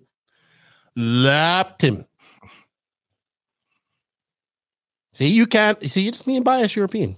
He is the best all-around racer in the world right now. He can go to carpet, he can go to clay, he can go to any 8-scale track, and he can win. Yeah, maybe you're right. At this moment. At this moment, it's true. But like the problem is, oh my gosh, we need to see. The problem is there's no European for you to brag about right now. No, really, like we really do, because we really do need these. Like, we do need them to come over to Europe. So here's the thing. Because here's the point. We just see Europeans go over for like DNC one race, and then we say like, yeah, in America, Ongaro can't be competitive. They go to Silver State too. They go to Silver State, but I don't think the result would have been different. Yeah, but also fucking won Silver State. That's true. I forgot about that. Yeah. So my point is, if it was sort of biased in the way that the Americans would come to Europe to do more races, you would feel different, because if Fenn went to Montpellier and finished 7th, you would be like, oh, he can't go to Europe and be competitive. If he went to Montpellier and like, finished 7th, I'd be impressed with him because the last American that went to Montpellier didn't make it out of the quarterfinals, and he was on fire at that point. But this is my point, that if that was the case, then your view would be, Fend can't be competitive in Europe because he went to Montpellier and finished 7th. Because my view my view wouldn't be that. My view wouldn't be that. If Fend went to Montpellier, this is reality. Yeah, if Fend went to Montpellier, I'd still pick him to win. I wouldn't really. That would be. That is a very hard race to win. If that was the case, like he could come to Montpellier or he could come to some, like, what's another sort of very IBC? Euro style. Well, IBC is like a US track. Yeah, that's true. I'm talking about like a very Euro style. How about this track they just had the Worlds at the Euros at? Yeah, well, okay, there. Like, I think he can win. We had DNC is like the hardest race to go to as a non-American to do well. So then, a direct comparison on the other side would be to go to Montpellier. That's my opinion. That's fair. Comparable. That's fair. And I just think that if you take Fend and put him in Montpellier, then he's not going to win. Okay. So I can respect that. I agree with the fact if you put in 10th scale also, and you say just in general off-road, so 10th scale and 8th scale, and you combine that, then yes, you're probably right. There's no one else who can match that. Orlovsky can match him in 10th scale, but can't match him in 8th scale. Maybe Ongaro, Canas, or Ronnefalk can match him in 8th scale, but then they can't match him in 10th scale. So in that sense, if you combine the two classes, I agree with you, yes. But if we are just looking at 8th scale and you say that, then I say our sample size is too small. He races Americans in America and he is dominating. That's true. But if you look at Europe, you can say it about, I don't know, Canas? like Ongaro or Canas, like, yeah, they are racing in Europe against Europeans and they are dominating, you know? And then you don't have him coming to Montpellier, so you don't have that. You don't know what would happen, but you have the Europeans going to DNC. You say, oh, Fend beat them there, so he's the best. That's kind of my point. Well, here's what I think has to happen. We need to see more of the Americans coming over to Europe. Montpellier would be a great race. I think IBC would be a great race. I know they won't do Montpellier. And then I would like to see the Europeans come over to some different races in the USA. AMS. I like to see him go PNB, even though I know you don't agree with it, but I would like to see him go PNB. They go Silver State. That's cool. But definitely, I think it's time for, I know that people say, oh, it's too expensive. Well, the Europeans come over, right? So I would definitely vouch that we see maybe 2 races, just 2. I know it's not that difficult to have 2 races where we see a contingent of the Americans come over and race. IBC should be one of them. And what would be the second race then? Buggy Land, maybe? Maybe like Philippine Masters in Asia could be good. You know? Okay, so that would be like neutral. That would be like a neutral ground. I think that would be good too. Yeah, Philippine Masters, IBC in Europe, maybe Buggy Land in America, maybe AMS. There's a number of races that could potentially be good. Or Wicked Weekend, it's under a roof. Which I'll be attending here at the end of July. Yeah. Kind of hard in the middle of summer for Europeans, though, because they're in full race mode there. So, but all good. I just think we need to really focus on making that happen. And for all the people out there that keep saying, it's going to cost this much money to do this, well, the Europeans come over. And the Americans can go over too. And I think right now, Fend is his package is so good. Well, here's another question. Do you think the addition of Bartholomew Baker has really benefited Fend and helped him get to that next level? I think so. Probably held him back and delayed his rise to the top.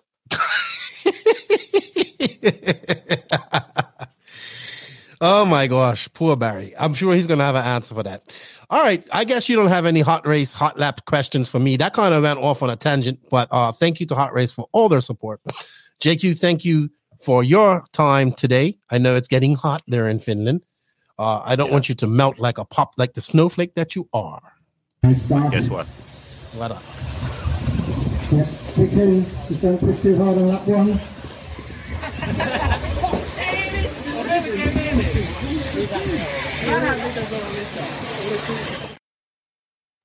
Did you see it now? Yes, it was very no, clear. It was good quality. Was that from the first one that you showed? That or that's first name, first lap. Yeah. Okay, very good. I'm sure we'll see Full this. step. I'm sure we will see this video played over and over for the next every podcast that you come on, because it's your one shining moment of being an e-buggy specialist.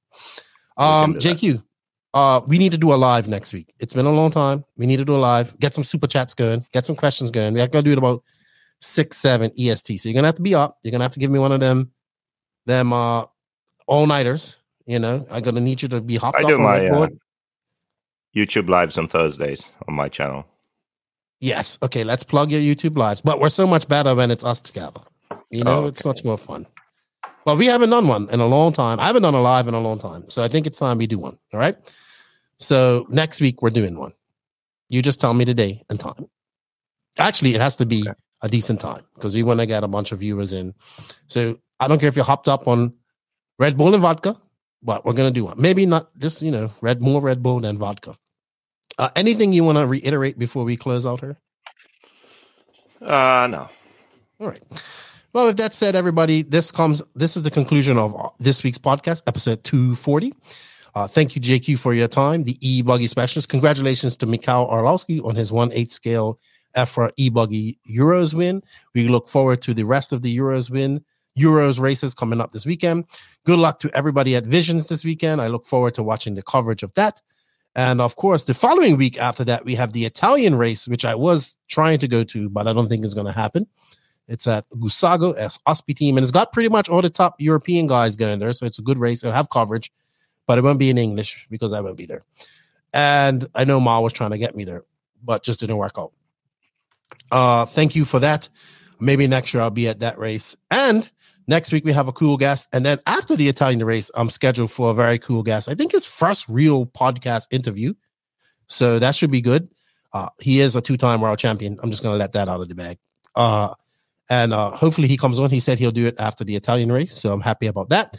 And yeah, I just want to say once again, our condolences go to the North Cal RC community, A-Man community as well, on the passing away of Kevin Jellick. It really hit me by surprise. Just saw this man, just interviewed him, and then he passed away like a week after I saw him. So my condolences, my heart go out to them guys. I'm glad I got to meet him before he passed away. He was very passionate about his RC. He was passionate about his track.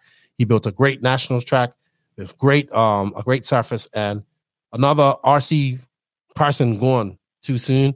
That's like 4 of them that I have in the last month and a half that have passed away. So very sad about that. Jeff Berlin passed away too. You remember Jeff?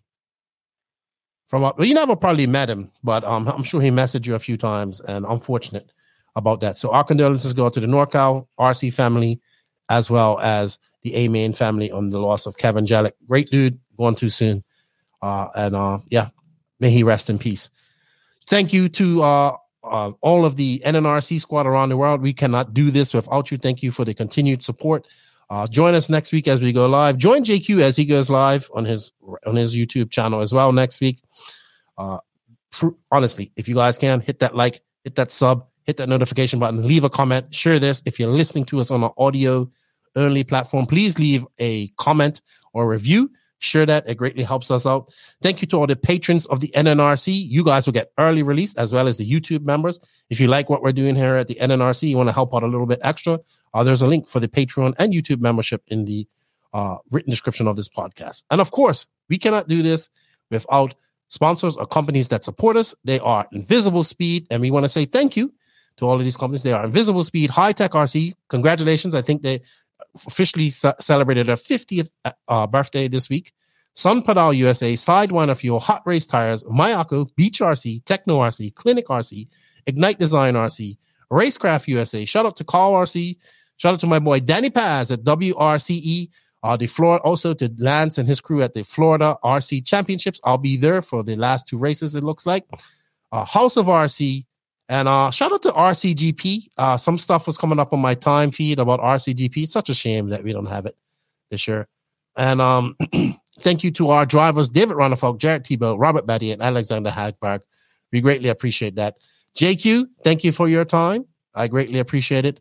Nitro is the glory. Ebuggy pays the bills. I'm sure JQ has something rude to say at this point. Hasn't paid my bills. He is the Ebuggy specialist. And that said, Lefty and JQ, Rupert Pumpernickels, we're out of here. See you guys later. Thank you. From now on, you refer to me as vice champion.